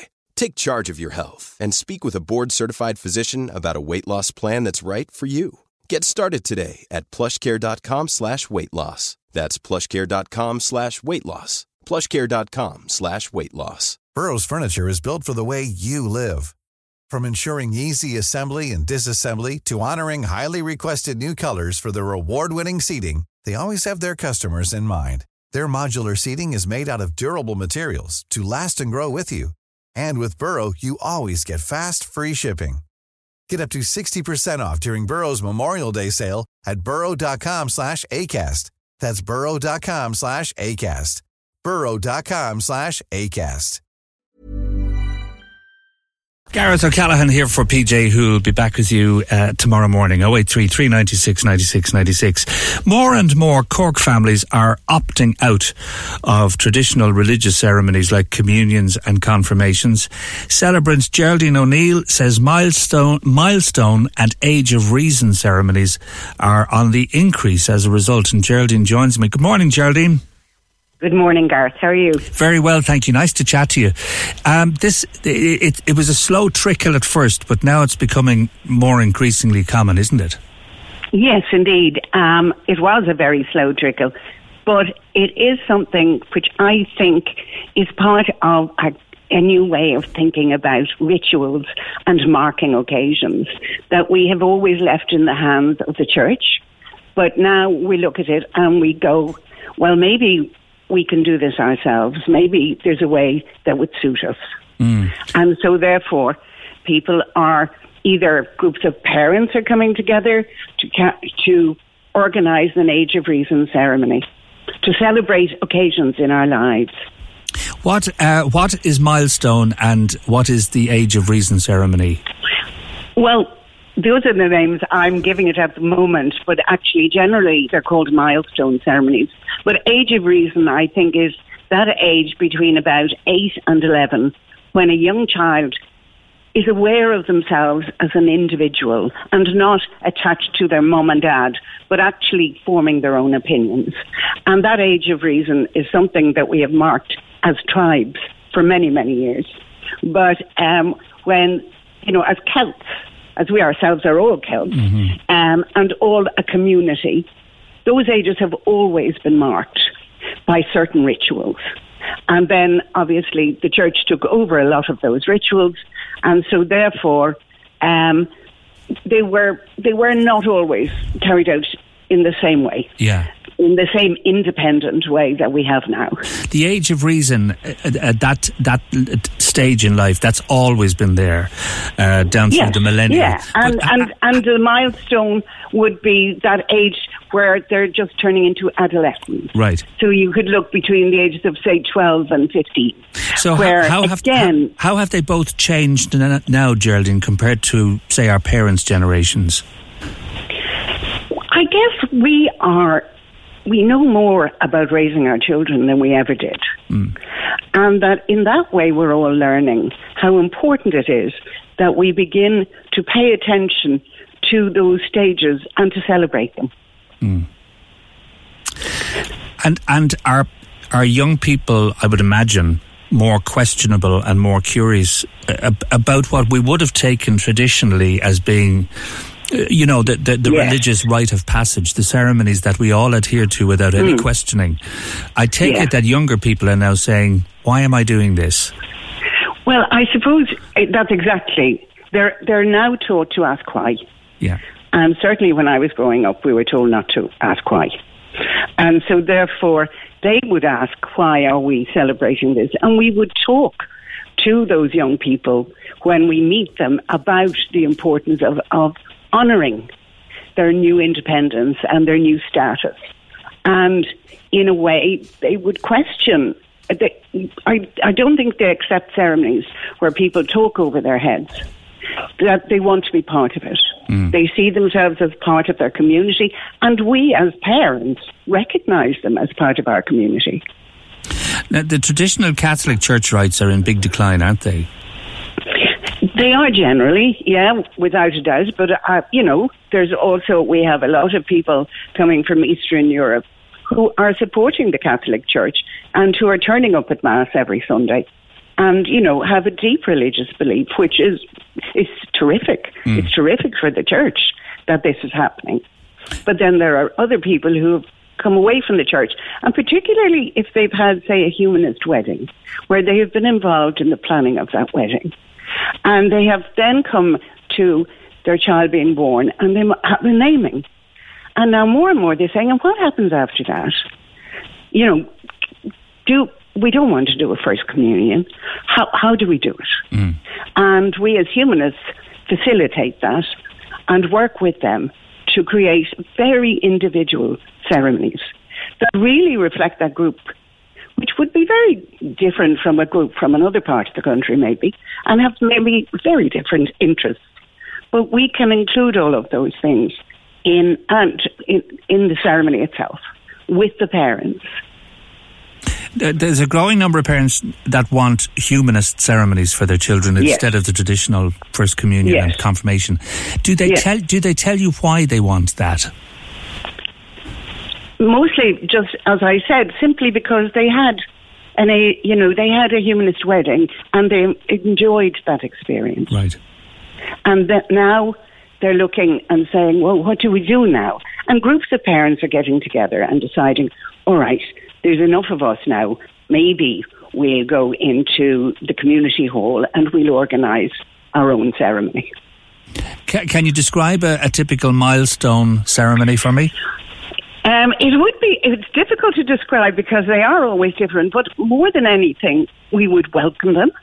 They might have somebody like a guide parent with them, somebody who is willing to vow to have their backs, to keep, to stand by them. They could decide their parents are their guide parent, or they could decide an adult friend is going to be their guide parent. So promises are made. And then as a community, they make promises to those children. So there would be we also try to put together some moment where the children themselves are speaking about themselves. And they write a thing which I call a bio poem, which is a poem about who they are, but also is mixed in with words from their parents. So it becomes a little sort of self-portrait, if you like. Some of them are too shy to say them, in which case their guide parent will do them. They choose the music, which is always really interesting. So the children themselves decide the music, and the children themselves decide the various rituals that we might have. We could have something like a sand ceremony. And the sand ceremony means all of the children bring some sand, different coloured sands, to the ceremony itself. And they pour them all together, and then they empty them out so that they have this symbol of those children joined together at a particular moment in their lives. And I always say, just as the sand can't be separated, this is a group who have experienced something special together. Which is a beautiful experience, really, because we had it at our own wedding there a few years back. And it does have an extraordinary effect, not just on ourselves, but also on the congregation. Absolutely, because we love symbolism as individuals, as we love a symbol. So it could be the lighting of a candle. They could light 30 candles. It can be a sand ceremony. It could be the planting of a tree, and then they write their wishes and hang them on the tree, so that when the tree is planted, their wishes are part of it. You must love your work. I know it's, in many ways, Geraldine, it's not that far removed from your previous life at Graffiti Theatre Company, because I suppose it requires a huge degree of creativity and imagination, doesn't it? It does indeed, and I think I continued to do it because I've always wanted that connection with young people, and I'm always fascinated by how they're changing. So in going into a classroom and engaging children in a creative act, and that can be as simple as, at the Age of Reason ceremony, them all putting up their artwork all over the place and recognising their creativity. If we have a child who's a good singer, she might want to get up and sing. Another child might want to say a poem. But all of those things become part of the ceremony that marks them in another stage of their life. And that's symbolic, but it's important. And I think that the powerful aspect of it is that the young children, the individuals, make the choices themselves. For example, as you say, if someone wants to dress as Superman, they can. Yes. And we're now in a very, very different age where transgender is something that's, I suppose, by many parents feared, but also it's something that many parents find that once they start discussing it, they want to talk about it more. And how do you address that whole area? Because obviously this is something that's influencing children enormously.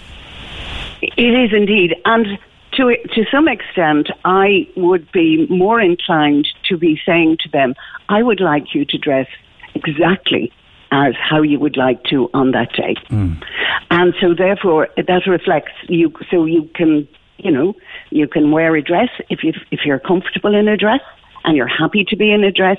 Then today is the day that you must, celebrate yourself and who you are and honour it. Yeah. So I wouldn't be addressing it particularly because that's not my area. Yeah.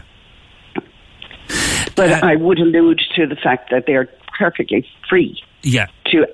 And also, I do think that, there's a lot of expense involved in First Communion and First Communion clothes. It's a big relief for some parents just to say, well, actually, let's see what we can use afterwards. Why, let's see if you want to wear your Halloween costume. Are you comfortable in that? Anything that suits them and makes them feel happy on the day and comfortable.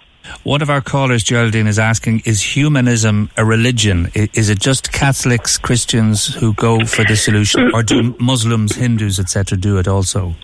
Well, okay. humanism is about an ethical belief system. We have a belief system based in science and the natural world.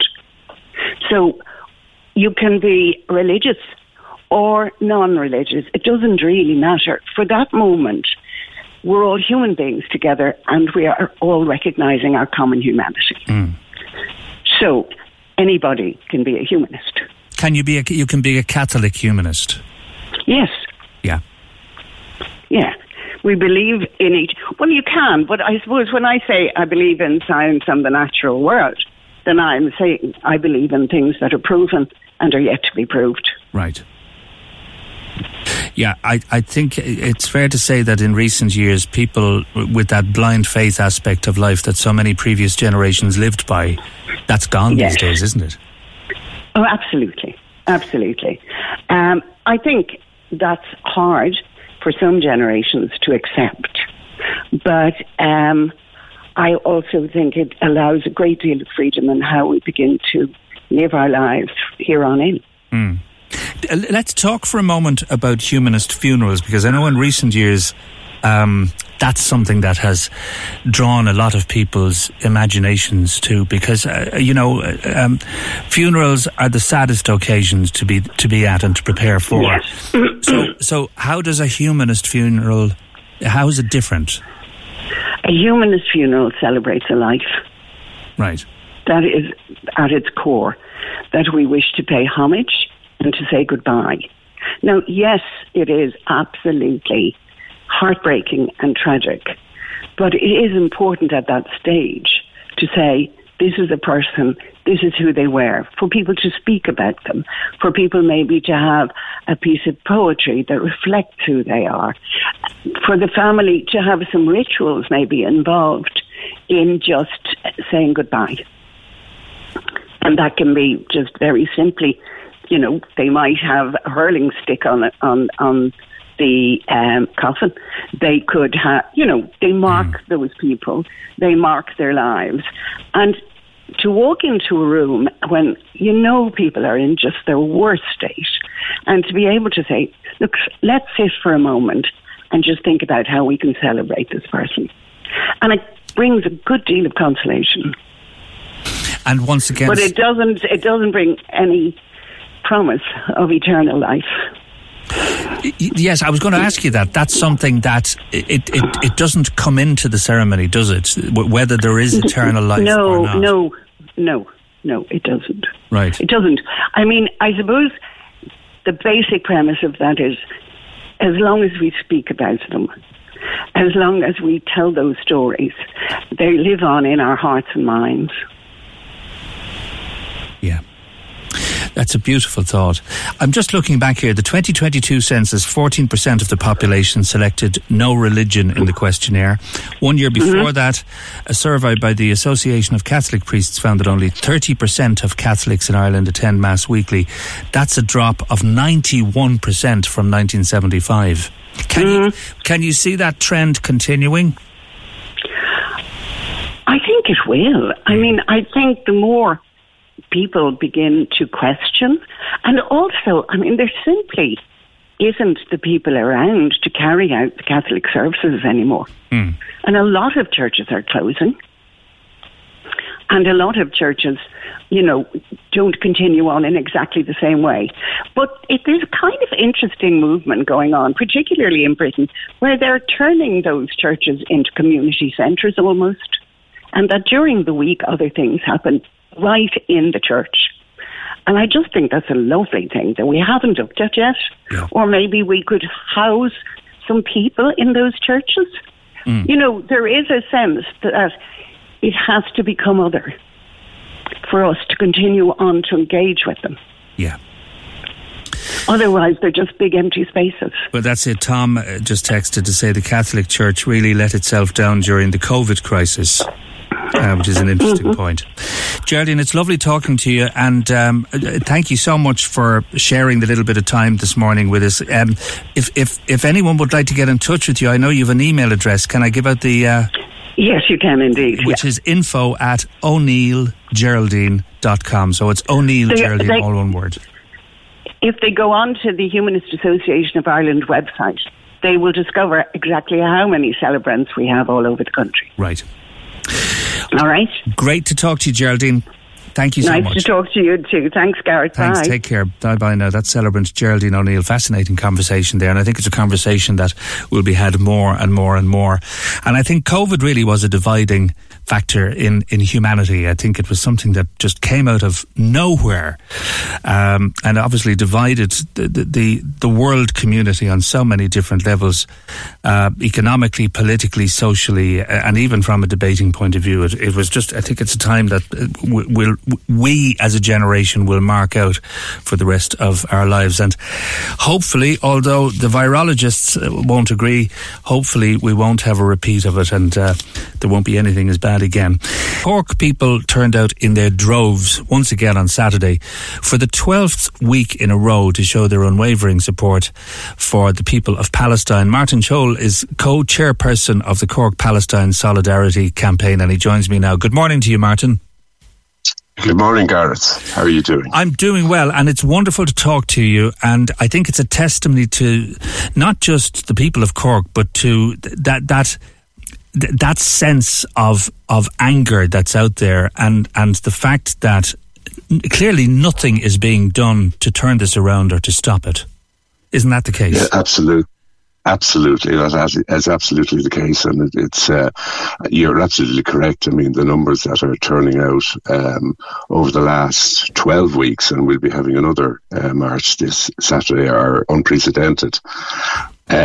We've had between 700 and 1,500 people at our demonstrations, which is, as I say, it's unprecedented.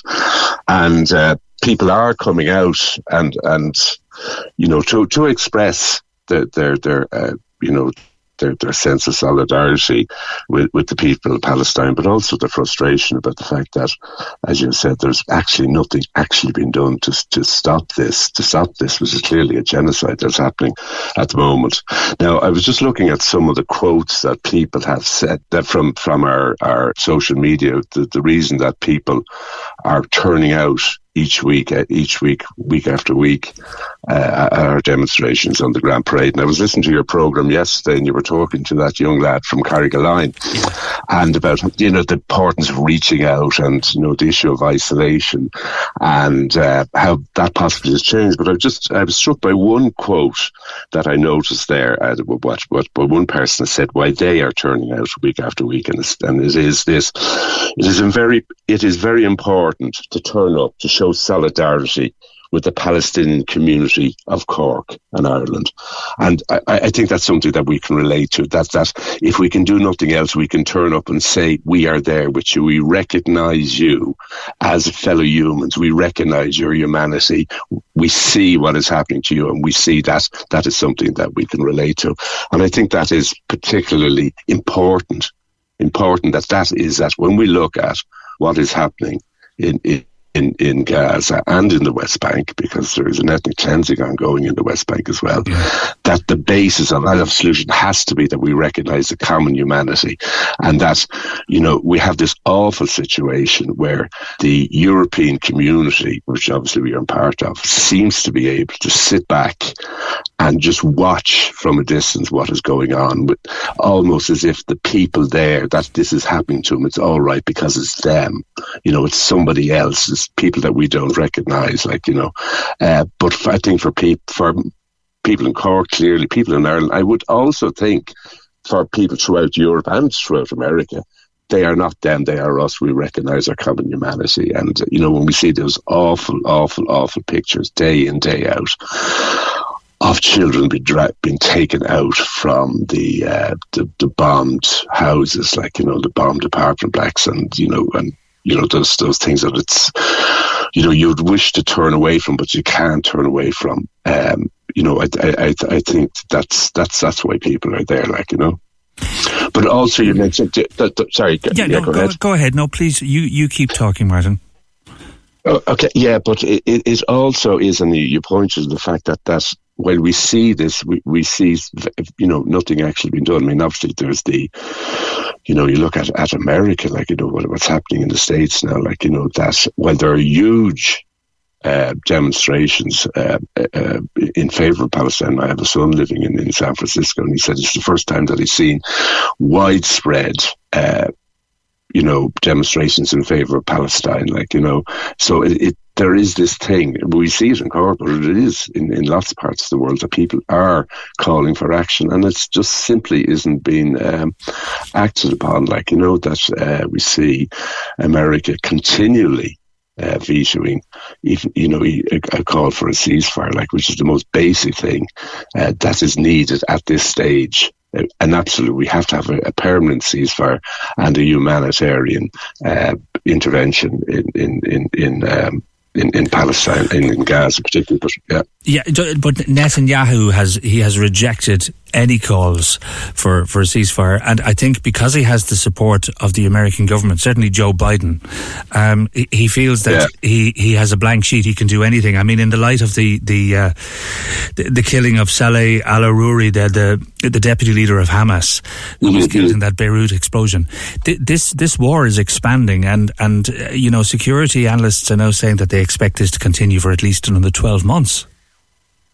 Absolutely. I mean, this is the thing. That we've had 3 months of this, and we've already seen obviously the casualties, the killings. There are so many bodies, maybe 8,000 bodies underneath the rubble that aren't even accounted for at this stage. But also the absolute destruction that has taken place in Gaza in particular, and obviously there is an ongoing ethnic cleansing also in the background in the West Bank. The settler violence is increasing there. People are being pushed out of their homes and so on. But I was just looking at the Wall Street Journal just a couple of days ago, and according to them, and these are figures for mid-December, that 70% of Gaza's homes are damaged or destroyed, and 50% of the buildings are damaged and destroyed. Now you're talking about buildings like Byzantine churches, mosques, schools, hospitals. This is where we are at the moment. Can you imagine what it's going to be like in 6 months' time, a year's time, when they're saying that combat operations are going to continue, where people don't have a place to live? There'll be more destruction taking place.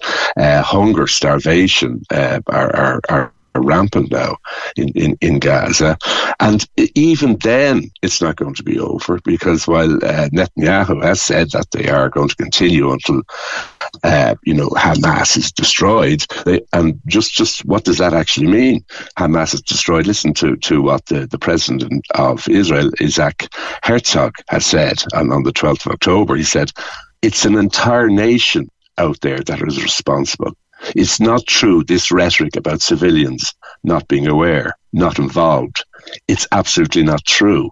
And we will fight until we break their backbone.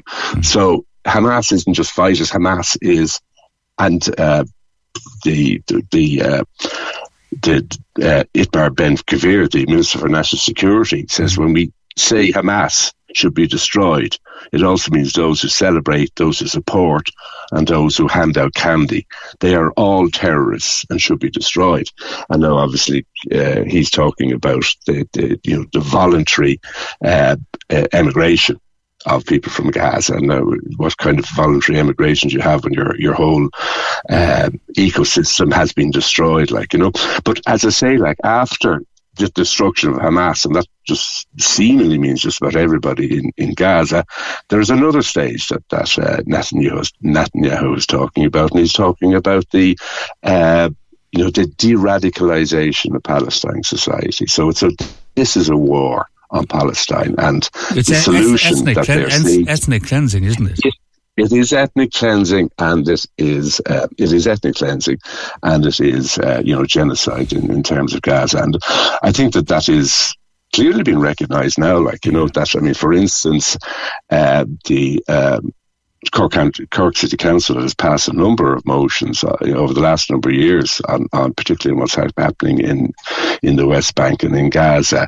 In November of this year, passed a number of motions, but one that recognised that what was happening in the West Bank was the intensification of the ethnic cleansing. of that area. Now, rightly, the government has accepted a motion from the Dáil last year that said that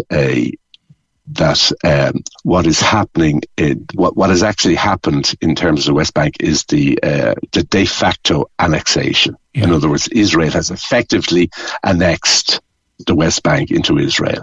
Yeah. Israel essentially rules through all the lands between the river and the sea. 14 million people, 7 million that they recognise as citizens of Israel who belong there, and 7 million who they do not recognise as belonging there. Martin, so I'm sorry. I don't mean to cut you off. I'm running out of time. But and I want to just give a mention to there's another protest next Saturday, isn't there? There is another protest this Saturday. It's at 1:00 on the Grand Parade. We will be referencing the South African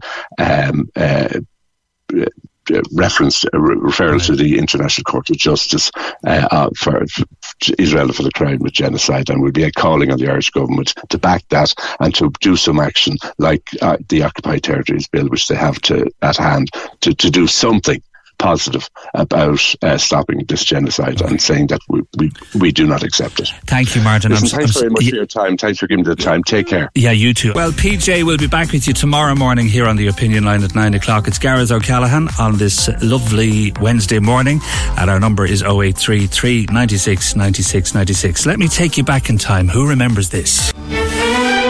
Well, back in early 1973, that was the signature tune for a brand new radio show on Radio Era. Now, there was no 2FM, there was no Radio 1, it was just one radio station taking on an entire country, and one broadcaster taking a big risk with what was going to be a 1 hour long talk show, consumer affairs, news of the day, and then it evolved into something even bigger where people thought, this guy's pretty good.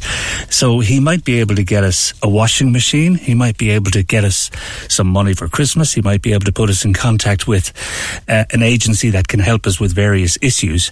And the Gay Byrne Hour was born. And then about 6 years later, it was so popular in 1979, it became a 2 hour long show, and it was the Gay Byrne Show, as everyone will know. Whether you were working around the house or whether you were dossing off school pretending to be sick, that music reverberated in every house in the country.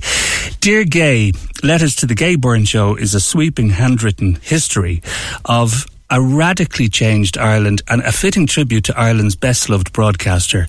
And I'm joined by its author and Gay's daughter, Susie Byrne. Susie, good morning. Good morning, Gareth. Happy New Year to you all. Happy New Year to you. And just before we talk about Gay and the letters and the book, how's your mum? She's okay, Gareth. Thank you for asking. She had a bit of a fall on Christmas Eve, so unfortunately fractured her pelvis. So she's in hospital at the moment, but she's in super form. No, she's a very strong woman, so she's in recovery. But she's good. She's good. Well, please tell her I send my love and best wishes. I will, of course. This book is magnificent. I got it, actually. Paula, my wife, bought it for me for Christmas. I sat down on Stephen's Day and read it for 2 days from cover to cover.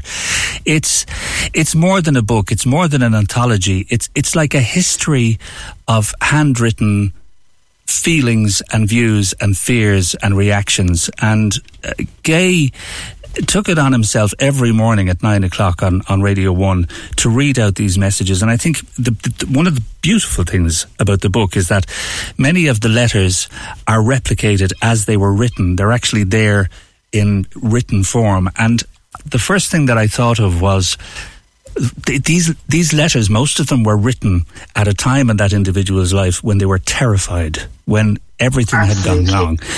Tell me, where did the idea come from? The idea originally came, Gareth, when Dad died in November 2019. RTE wanted to do something to mark his legacy as broadcaster, and a lot of it had been done before. So they initially went into the archives and just to kind of look at something new, and immediately the letters within the radio program had never really been touched, because for obvious reasons it was easier to do the Late Late Show and TV documentaries and stuff. So Sarah Ryder, who actually lives in Cork, she was the producer, and she produced a beautiful documentary called Dear Gay. And that, even when they went into the RTE archives and the radio, the jumping really from the files was all of these letters that had been written. So she started to go down the road of the letters, and this documentary was aired in, I think it was May 2020. But she herself, as you know from broadcasting, there was so much stuff there that she literally had to cut so much out of what she could have put in. There was a wealth of letters that she just couldn't fit into the documentary. So it was a bit of a little snapshot in time, and from there we realised that there was a book in it, and that this stuff would all be gone. It would just be sitting there, never to be seen again, if we didn't do something with it. And it is, as you can see, the letters and the people's emotions and their ability to write down in a very, very short way their life story. And the more I went into it, the more that's there, and you realise that this is their history and how they were able to write and tell their story, of which some of it's fabulous, but a lot of it is heartache and dark and real, unfortunately. But that's where it kind of came from. It's also beautifully chronicled by your good self. It's a beautiful read, in that, along with the letters, you talk about your dad, and you talk about home life, and you talk about the fact that there was a gay Byrne that went out in the morning, and he was on the radio and he was on the television, but then there was a dad who came home in the evening. And it's beautiful the way you share some of the times that none of us ever really got to hear about of Gay the dad. Yes, and that was very important. I think in doing the book, it probably took me a year longer than I initially anticipated to do it, because I wanted to do the letters justice, first of all, and I'm not a historian, so I needed to make sure everything was chronicled correctly. And even in curating the letters, there's so much more in there than I even got to put into the book. But to try and reflect in the chosen letters, that they would reflect the letters that aren't in there, that these were the letters that really could show that there was, behind every one of them, there was another 100 letters kind of saying the same thing. And then once I'd kind of done that, then you automatically, in doing the research, you're being brought back to times in your own life that, oh my gosh, I was in school, or certain things were happening. And even like the big headline stories like Christine Buckley or Anne Lovett, or the gay referendum, and all of those things. For a lot of it, I was in school, I was a child, but then you remember snippets of it. So that's what, then when I was putting the narrative around it, I had gone down my own little memory lane, and the publishers and RTE really wanted it to be a book that wasn't just about that was very much about the letters, but gave the flavour of our lives, because we were products and part and parcel of all of that society change that was going on. And even my mum and dad were both, they were brought up in the harsh moral Holy Catholic Ireland that was of the time. They were of that. So and Northern Ireland, and all of the things that were going on at the time were as normal in our lives as they were in anybody else. So that's why I kind of tried to bring the personal side into it without making it into a personal memoir either, to just give little snippets of our family life, which was as it was at the time. It's important to remember, of course, Gay had a very strong faith all of his life. So in many respects, to go up against a lot of the aspects of the traditions that we were not meant to question, it must have been very difficult for him. I think it was. I think he had a very strong faith. He was very, Dad is very black and white about things, and he often said, in relation to faith in God, and that he said, he always found it very amusing that people that didn't believe in God and didn't believe in the church actually got much more angry and everything about it. And he used to say, like, I don't know why you're getting so annoyed about it. If you don't believe in it, why is it causing you so much problems? And then, you know, people would say, well, you know, God doesn't exist. And his attitude to that was, well, there's a 50-50 chance and nobody's ever come back to tell me he doesn't exist. So I'm as likely to be right as you are. So let's just leave it at that. So that was his kind of, as he'd say, his curmudgeon way of people that were annoying him.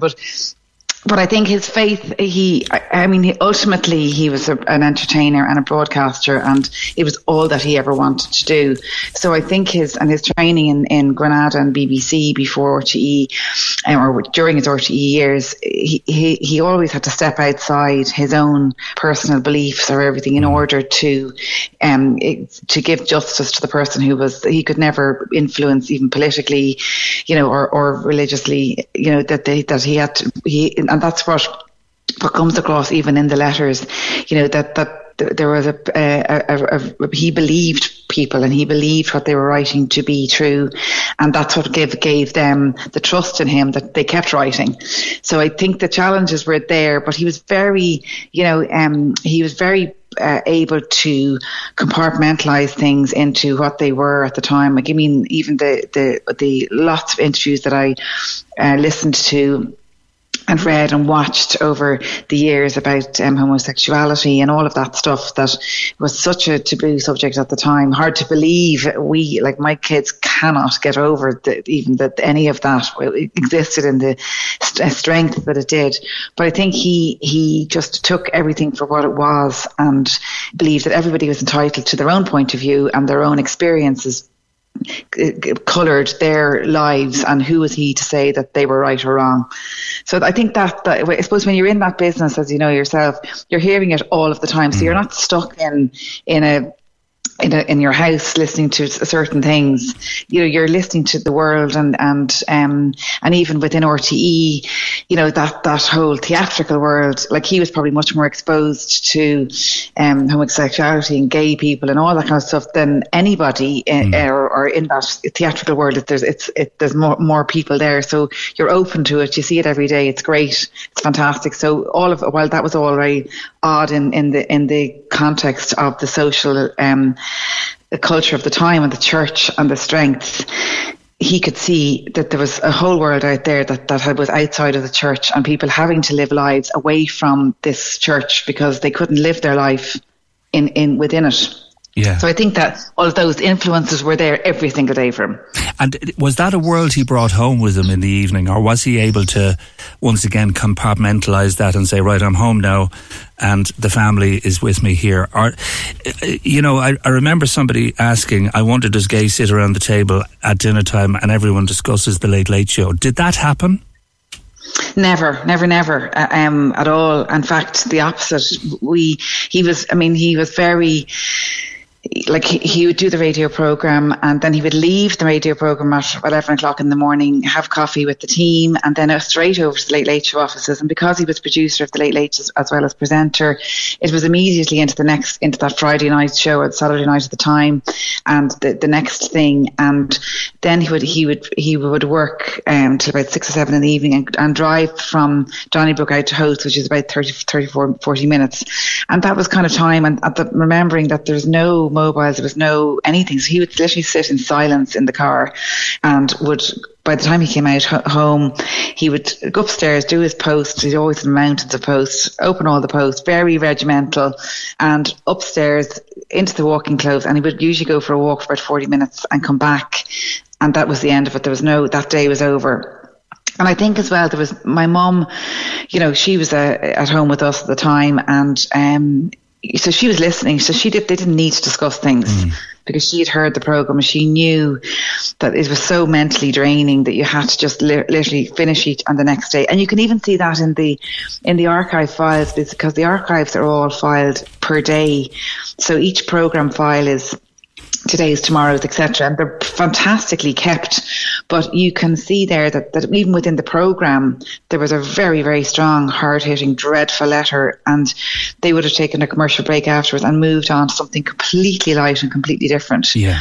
So the program, because I, even as a, you know, when you think back to those days, like I don't remember the Byrne show as being heavy, hard, depressing or anything like that. So I remember the kind of upbeat, jaunty tune and funny, and Dad imitating or his funny voices and everything.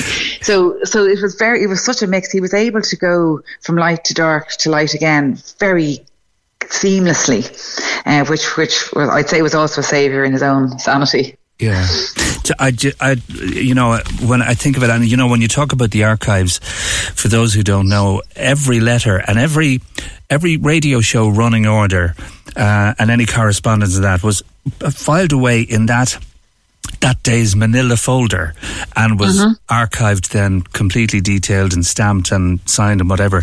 So all of those records from 1973 right up until 1998, they're all still there. There must be a huge number of boxes of running orders and letters. Yeah, it's absolutely massive, and they're more organised from 1980. And the first kind of 7 years were a little bit all over the shop, and not kept as well. But then the programme was much lighter. Then it was only really in the 80s that it became the programme that it was, and. So there's boxes, and they're not even held to get the boxes even in. They're held off-site, and I think they might be even in Limerick.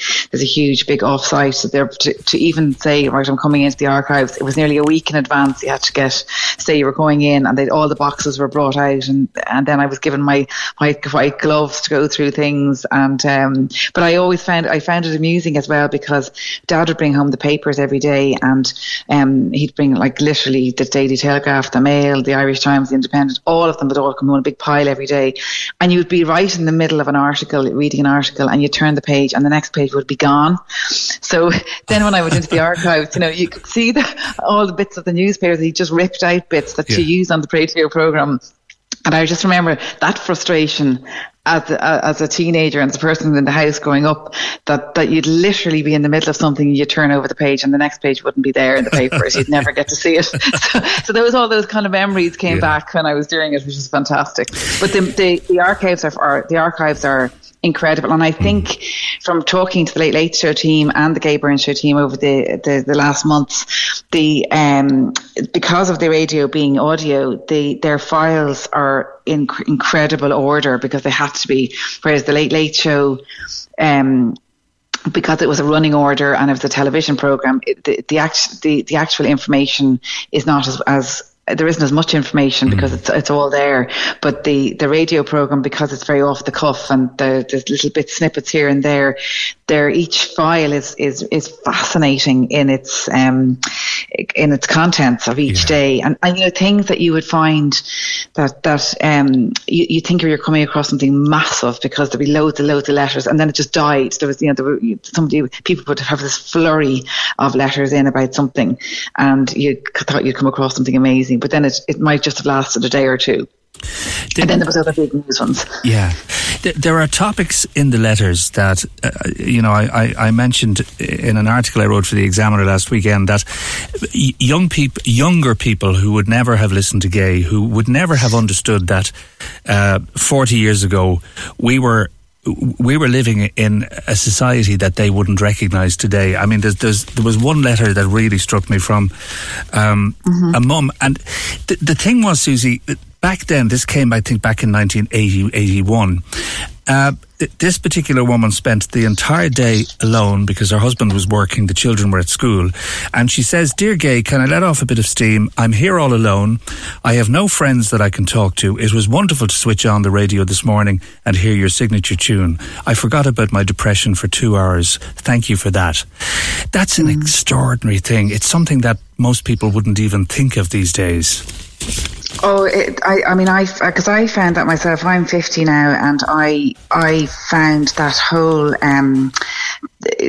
that isolation of people, and even the thought that everyone was, that first of all you couldn't listen back, so either you heard the radio program or you didn't, and that those letters that where people, and there's another one I think as well, where there's a guy who's gay, and he's also been kind of taken out of a depression listening to the program, and he that lady, that that was widespread everywhere.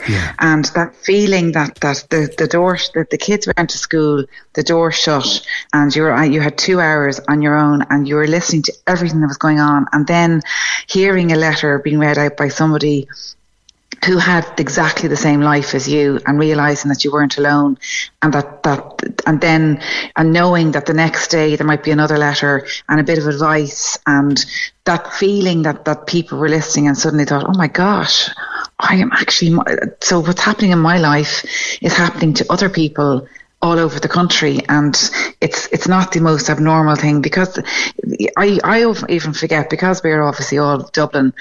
I was speaking to a friend of mine, and actually this time last year her mum had just died, and we were up in Castleblaney at her mum's funeral, and she introduced me to her mum's friends, and she at the very end she said, this is Gay Byrne's daughter, and I don't know what I did, but I reacted in some way, and I oblivious to myself, and she phoned me afterwards, and I was chatting away to them and everything, but she phoned me afterwards, and she goes, I hope I didn't offend you by introducing you as Gay Byrne's daughter. And I said, God, not at all, I just hadn't been for ages. And she said, you've no idea, we were the border counties, you have no idea what it meant to my mum and all her friends in all little dotted cottages all over Monaghan and Fermanagh, that that radio programme was their lifeline to Dublin, to the south, to what was going on in all of the troubles and all of those counties where we were forgotten, we were this, that and the other. And you like that 2 hours of every day gave them, first of all, time on their own with Gay and listening to all the other people's stories, and then going out into the village and the chat, and things were going, did you hear this, did you hear that, and gosh, I wonder what's going to happen tomorrow, and that compulsory listening. And I didn't really, I thought I got it before, but really her words to me and after this funeral, and this is only last year, were so stark. It kind of gave me a whole different reflection on that time, because it is hard to imagine, even for us now, it's hard to imagine that there was one radio station, everyone was listening to it, and there was so much going on. There was no social media, no mobile phones. And if you think about people who are in the little villages all around the country, isolated, and women at home who were very smart, very intelligent, and had to be at home, and then and they were, this was their way of they didn't have time to read the papers, so this was their way of hearing everything that was going on. So it was like, as the story builds and as you read through the book and really understand what people are saying, it's incredible the power of what was going on at the time. One letter, and I'd say your dad got a great laugh out of this, one letter to the show, which is in the book, suggested that Gay must be considering a sex change, judging by how much time he gave to discussing gay issues. Yes. There's some great ones like that, just, and the sheer frustration, would you ever, and people kind of coming in. I think there was and the more you talk to people men coming in from work, whether it's farming or work in cities, and this constant, wait till you hear what happened, what was Gay, and Gay said this and Gay said that, and well that's not what Gay said, and you can just see, that's absolute, for God's sake, that man is destroying everything. Susie, it's been a joy chatting to you, and congratulations. It's a book everybody should read. And can I just say one thing? I really hope you've got another book in your mind somewhere, because you have a beautiful gift for writing. You really do. Oh, that's very kind of you. I really appreciate that. Thank you and thanks for having me on. Lovely to talk to you. Great to talk to you again. And best wishes to you and the family for the new year, and everyone. Cheers, Susie. Thank you so much. Thank you, Gareth. Thank you. Bye-bye now. That's Susie Byrne there, the author of a wonderful book. I can't recommend it highly enough. Dear Gay, Letters to the Gay Byrne Show. It's number one this week. I don't know whether Susie realises that, but number one in the bestsellers, deservedly so. A handwritten history of Ireland, well worth checking out. Now, Operation Transformation is back on our tellies tonight. We have spoken in the past to participants who loved the experience and have maintained their weight loss. But the show has come in for a lot of criticism over the years. Sinead Crowe is a nutritionist and co-founder of Intuitive Eating Ireland, and she has repeatedly called for the show to be axed, and she's on the line. Hi, Sinead. Good morning, Gareth. How are you doing? I'm with you there the whole way, and I suppose I should be on the other side of the fence here, defending why it should be kept on. But I just find it. I find the whole idea behind it repulsive. Well, I absolutely agree with you. I mean, we've had 16 seasons to date. I think it's coming into the 17th season now. So I was doing the calculations yesterday, and that means there's 80 participants that have come through that show. And I've personally spoken to 12 of those, and every single person reported that there was huge negative implications to their physical, mental and emotional well-being after they finished the show. So we're talking about long-term implications. And really, there's nobody talking about how this rapid weight loss kind of 8-week transformation, how it's unsustainable, unrealistic, and long-term, it can come at a huge cost to our relationship to food and our self-esteem, our sense of self-worth. The list goes on. But also, I would imagine, to our relationships with other people. Yeah, I mean, absolutely. I mean, one of the main things actually that came from listening to the participants who have been on the show is that they felt so lucky to get on the show, and their whole community rallied around them, and they felt really supported and held for those 8 weeks, and they didn't want to let people down. And so many of the people told me that once the show had ended and they went back to their everyday life and they regained the weight, they became very socially withdrawn and isolating themselves because they were ashamed to go back out into their community. They felt that they had left people down, which is crazy. I was checking around. I mentioned earlier on today, Sinead, I was checking around to see if there's any other television network anywhere, English-speaking television network in Europe that does a show like this, and I can't come up with a single one. Well, because, there was obviously The Biggest Loser was a big one that was on in the States and Australia and so on. And there has been other weight loss shows, but actually every country have now come away from that. In fact, in a lot of countries, they're banned. They do not allow weight loss shows to be on the television because they know it contributes to weight stigma. It's not realistic. It's actually quite harmful for a majority of people, contributes to disordered eating and eating disorders. I mean, it's incredible that in 2024, when we're talking about health, we're still getting these 8-week transformation programs on our television come January. I mean, it's absolutely ludicrous.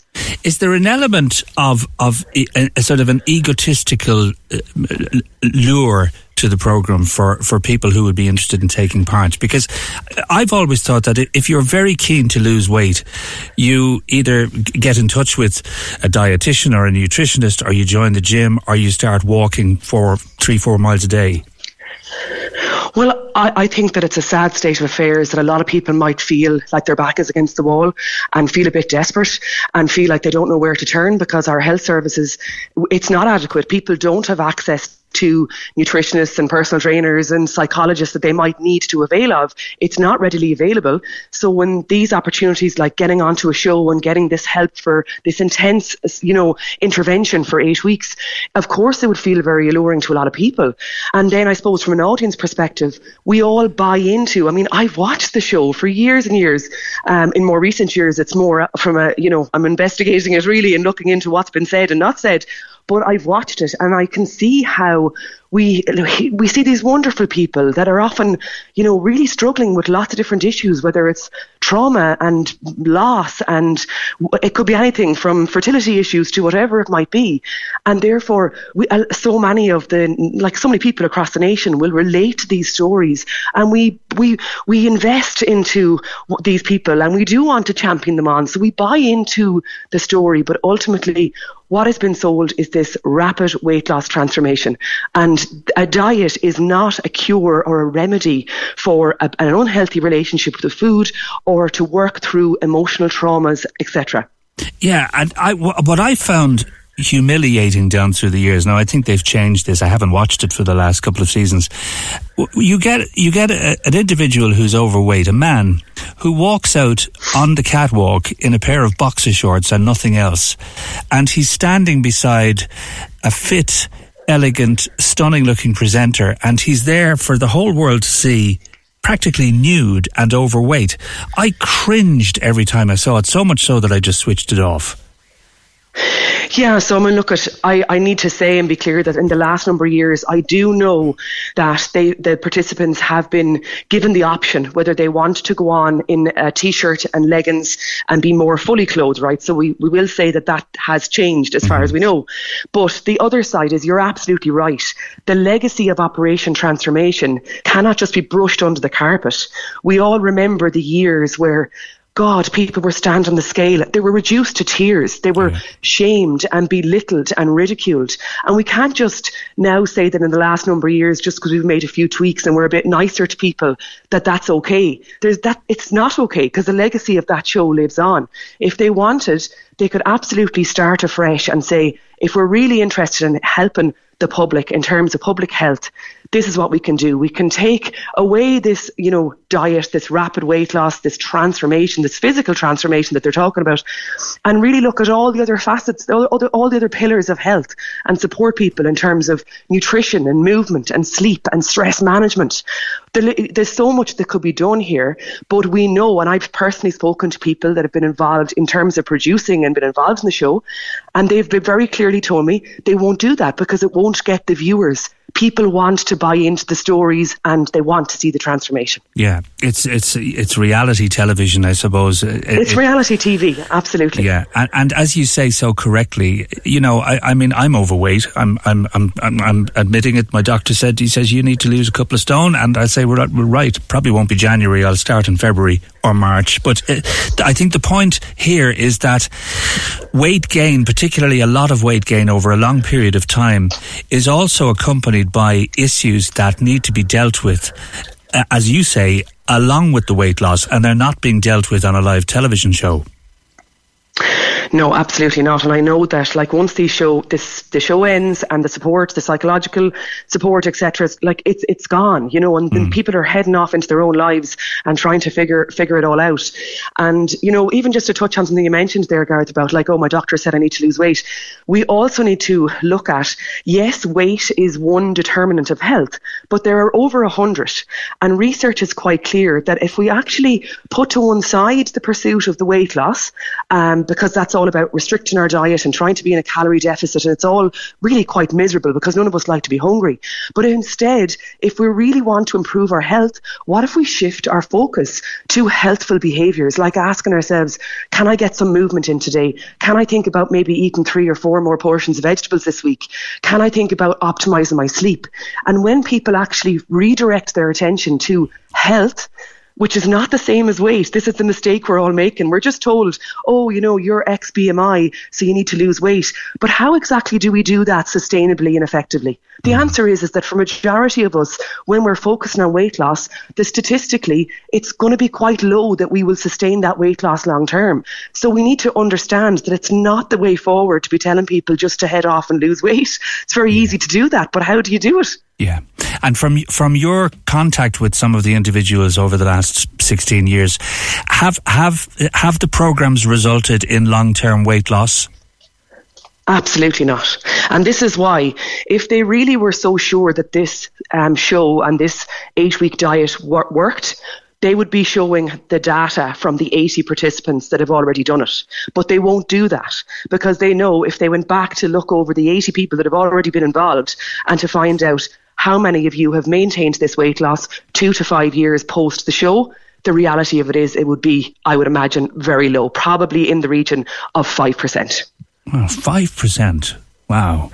Yeah. And that's I can't say obviously, exactly, but it would be very low. It would be very low because I know from definitely the 12 that I've spoken to, they all spoke about the weight regain after the show, and it's quite rapid actually. It can be really, really difficult for people. It's one thing if we might gradually be gaining weight and we're kind of adjusting, we might not feel it as imminently, but when you go on a drastic diet, the weight regain can be really difficult emotionally and psychologically. Yeah, I can understand that. I mean, when the studio lights go out and your phone stops ringing very quickly after the show finishes, sometimes the fridge, unfortunately, can become your best friend again. Well, absolutely, because we know that we might be using food as a comfort, as a mask, as a way to soothe, all of that. And that's not wrong, right? We don't want to demonise that. But we need to understand that this really restrictive diet is not working for people. Yeah. Just while you're there, Sinead, there was a report in the papers there, I think it was yesterday, about veganuary, that a lot of people have decided to give up eating all meat for the month of January, and a lot of nutritionists are saying this is not a good idea. Would you agree? Yeah, I don't think that heading down the vegan route, as kind of like this, the veganism, I suppose, it's not everybody chooses veganism as a form of dieting, but it can be a mask, and there's a lot of people promoting it out there as a form of weight loss, and this is where I have the issue. If you're choosing veganism because that feels like the right path for you in your life and your own personal choices, that's up to yourself, but it is been promoted as a weight loss, and for a lot of people, especially young people, we actually need to be, like, in terms of nutrition, there's a lot of deficiencies that can occur when people remove a huge amount of foods from their diet, and veganism is quite restrictive, and unless you have the understanding of nutrition and you have the capacity to prepare lots of different foods that maybe, like, because I'm not saying veganism is inherently unhealthy, there are people that know how to cook and know what foods to introduce into their diet, but I've met teenagers that are going down the route of veganism and they're living off Tato sandwiches. That's not going to be conducive to health. And finally, just coming back to Operation Transformation, and this is a question I've decided to leave it till the end to ask you. A lot of people watching the show, committed to the whole ethos of the show tonight, will try to emulate the individuals on the show who are trying to lose weight. Now, without any guidance and without any direction, a professional direction, that can't be a good idea for viewers, can it? Because it's across the board, like calorie restricted diet. So basically you sign in and you follow whatever individual it's on. And if their plan is 1,800 calories or 1,600 calories, then that's what you're automatically going to be following. Now, that could be incredibly low for, like, that. It does not sustain most adults. Like, it's just crazy. So we need to be these blanket, like this, that we can all, the nation, that how many millions of us that we can just slot into 5 different diets plans. Absolutely not. I mean, if, obviously I'm encouraging that people would not put it on at all at home. I think not only for ourselves as adults, because the messaging is awful, but, there could be teenagers, young children, like, don't underestimate our small people have big ears and they hear the conversations, they see this show on air and they're absorbing the message that, weight loss is something that we all need to be striving towards and that going on this diet is going to be quote unquote healthy.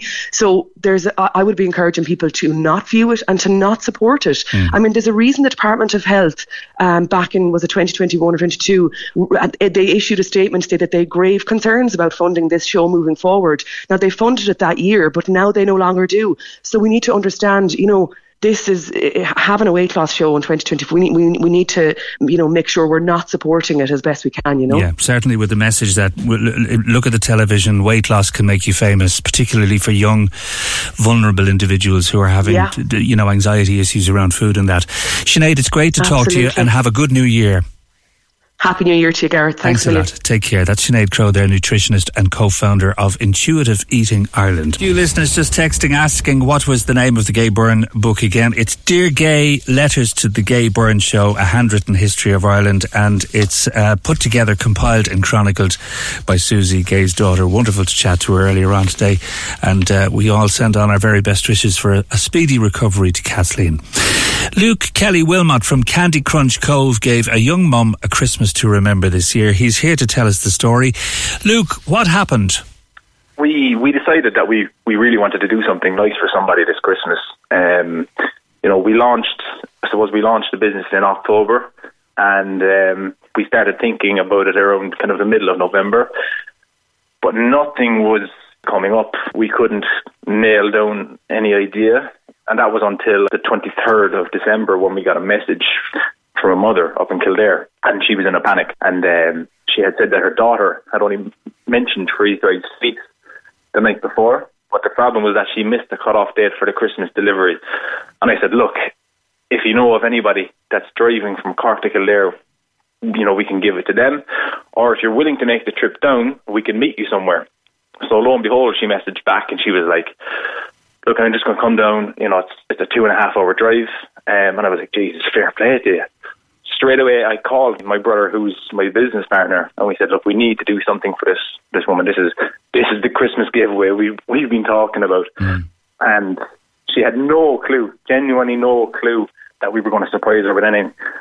She asked us, did we have maybe an extra box for someone else? And we were like, look, we'll see what we can give you, you know. Basically, we decided we were going to buy her a 50-inch smart TV, put a big bow on it and everything for her, and we gave her a load of free sweets as well. And she was delighted. Like, I think she was more in shock, if anything, you know. God, a shock, I'd say, and a whole load of different emotions and reactions. That's a beautiful gift. Yeah, 100%. We were saying, have you ever seen the movie Jingle All the Way? Yeah. We were like, geez, it's just like that. It was one of my favourite Christmas movies growing up, so I was saying. Mine too. So you had a mission to fulfill. We had a mission to fulfill, yeah, exactly. So it was great. I'm delighted. It's a real feel-good story, and there aren't enough of them around at the moment, because I was just saying there yesterday that so many people are facing back into this week, and for a lot of people it's the most miserable week because it's been a very difficult Christmas. But I think it's stories like that just warm people's hearts. We've never forgotten where that feeling is, you know? Yeah, 100%. Like, when we got into the business, you know, this is our very first business, we're all about giving back, you know what I mean? We said we always want to be giving people something, you know, people who've maybe ordered, people who have just kind of helped us along the way. We've always wanted to give back to the community. So yeah, it was just a great opportunity for us. We were probably more excited, you know, than she was. So it was great. Like, yeah, well, you know something, it's all about giving back. How is the business going? Tell me a little bit about where the concept came from.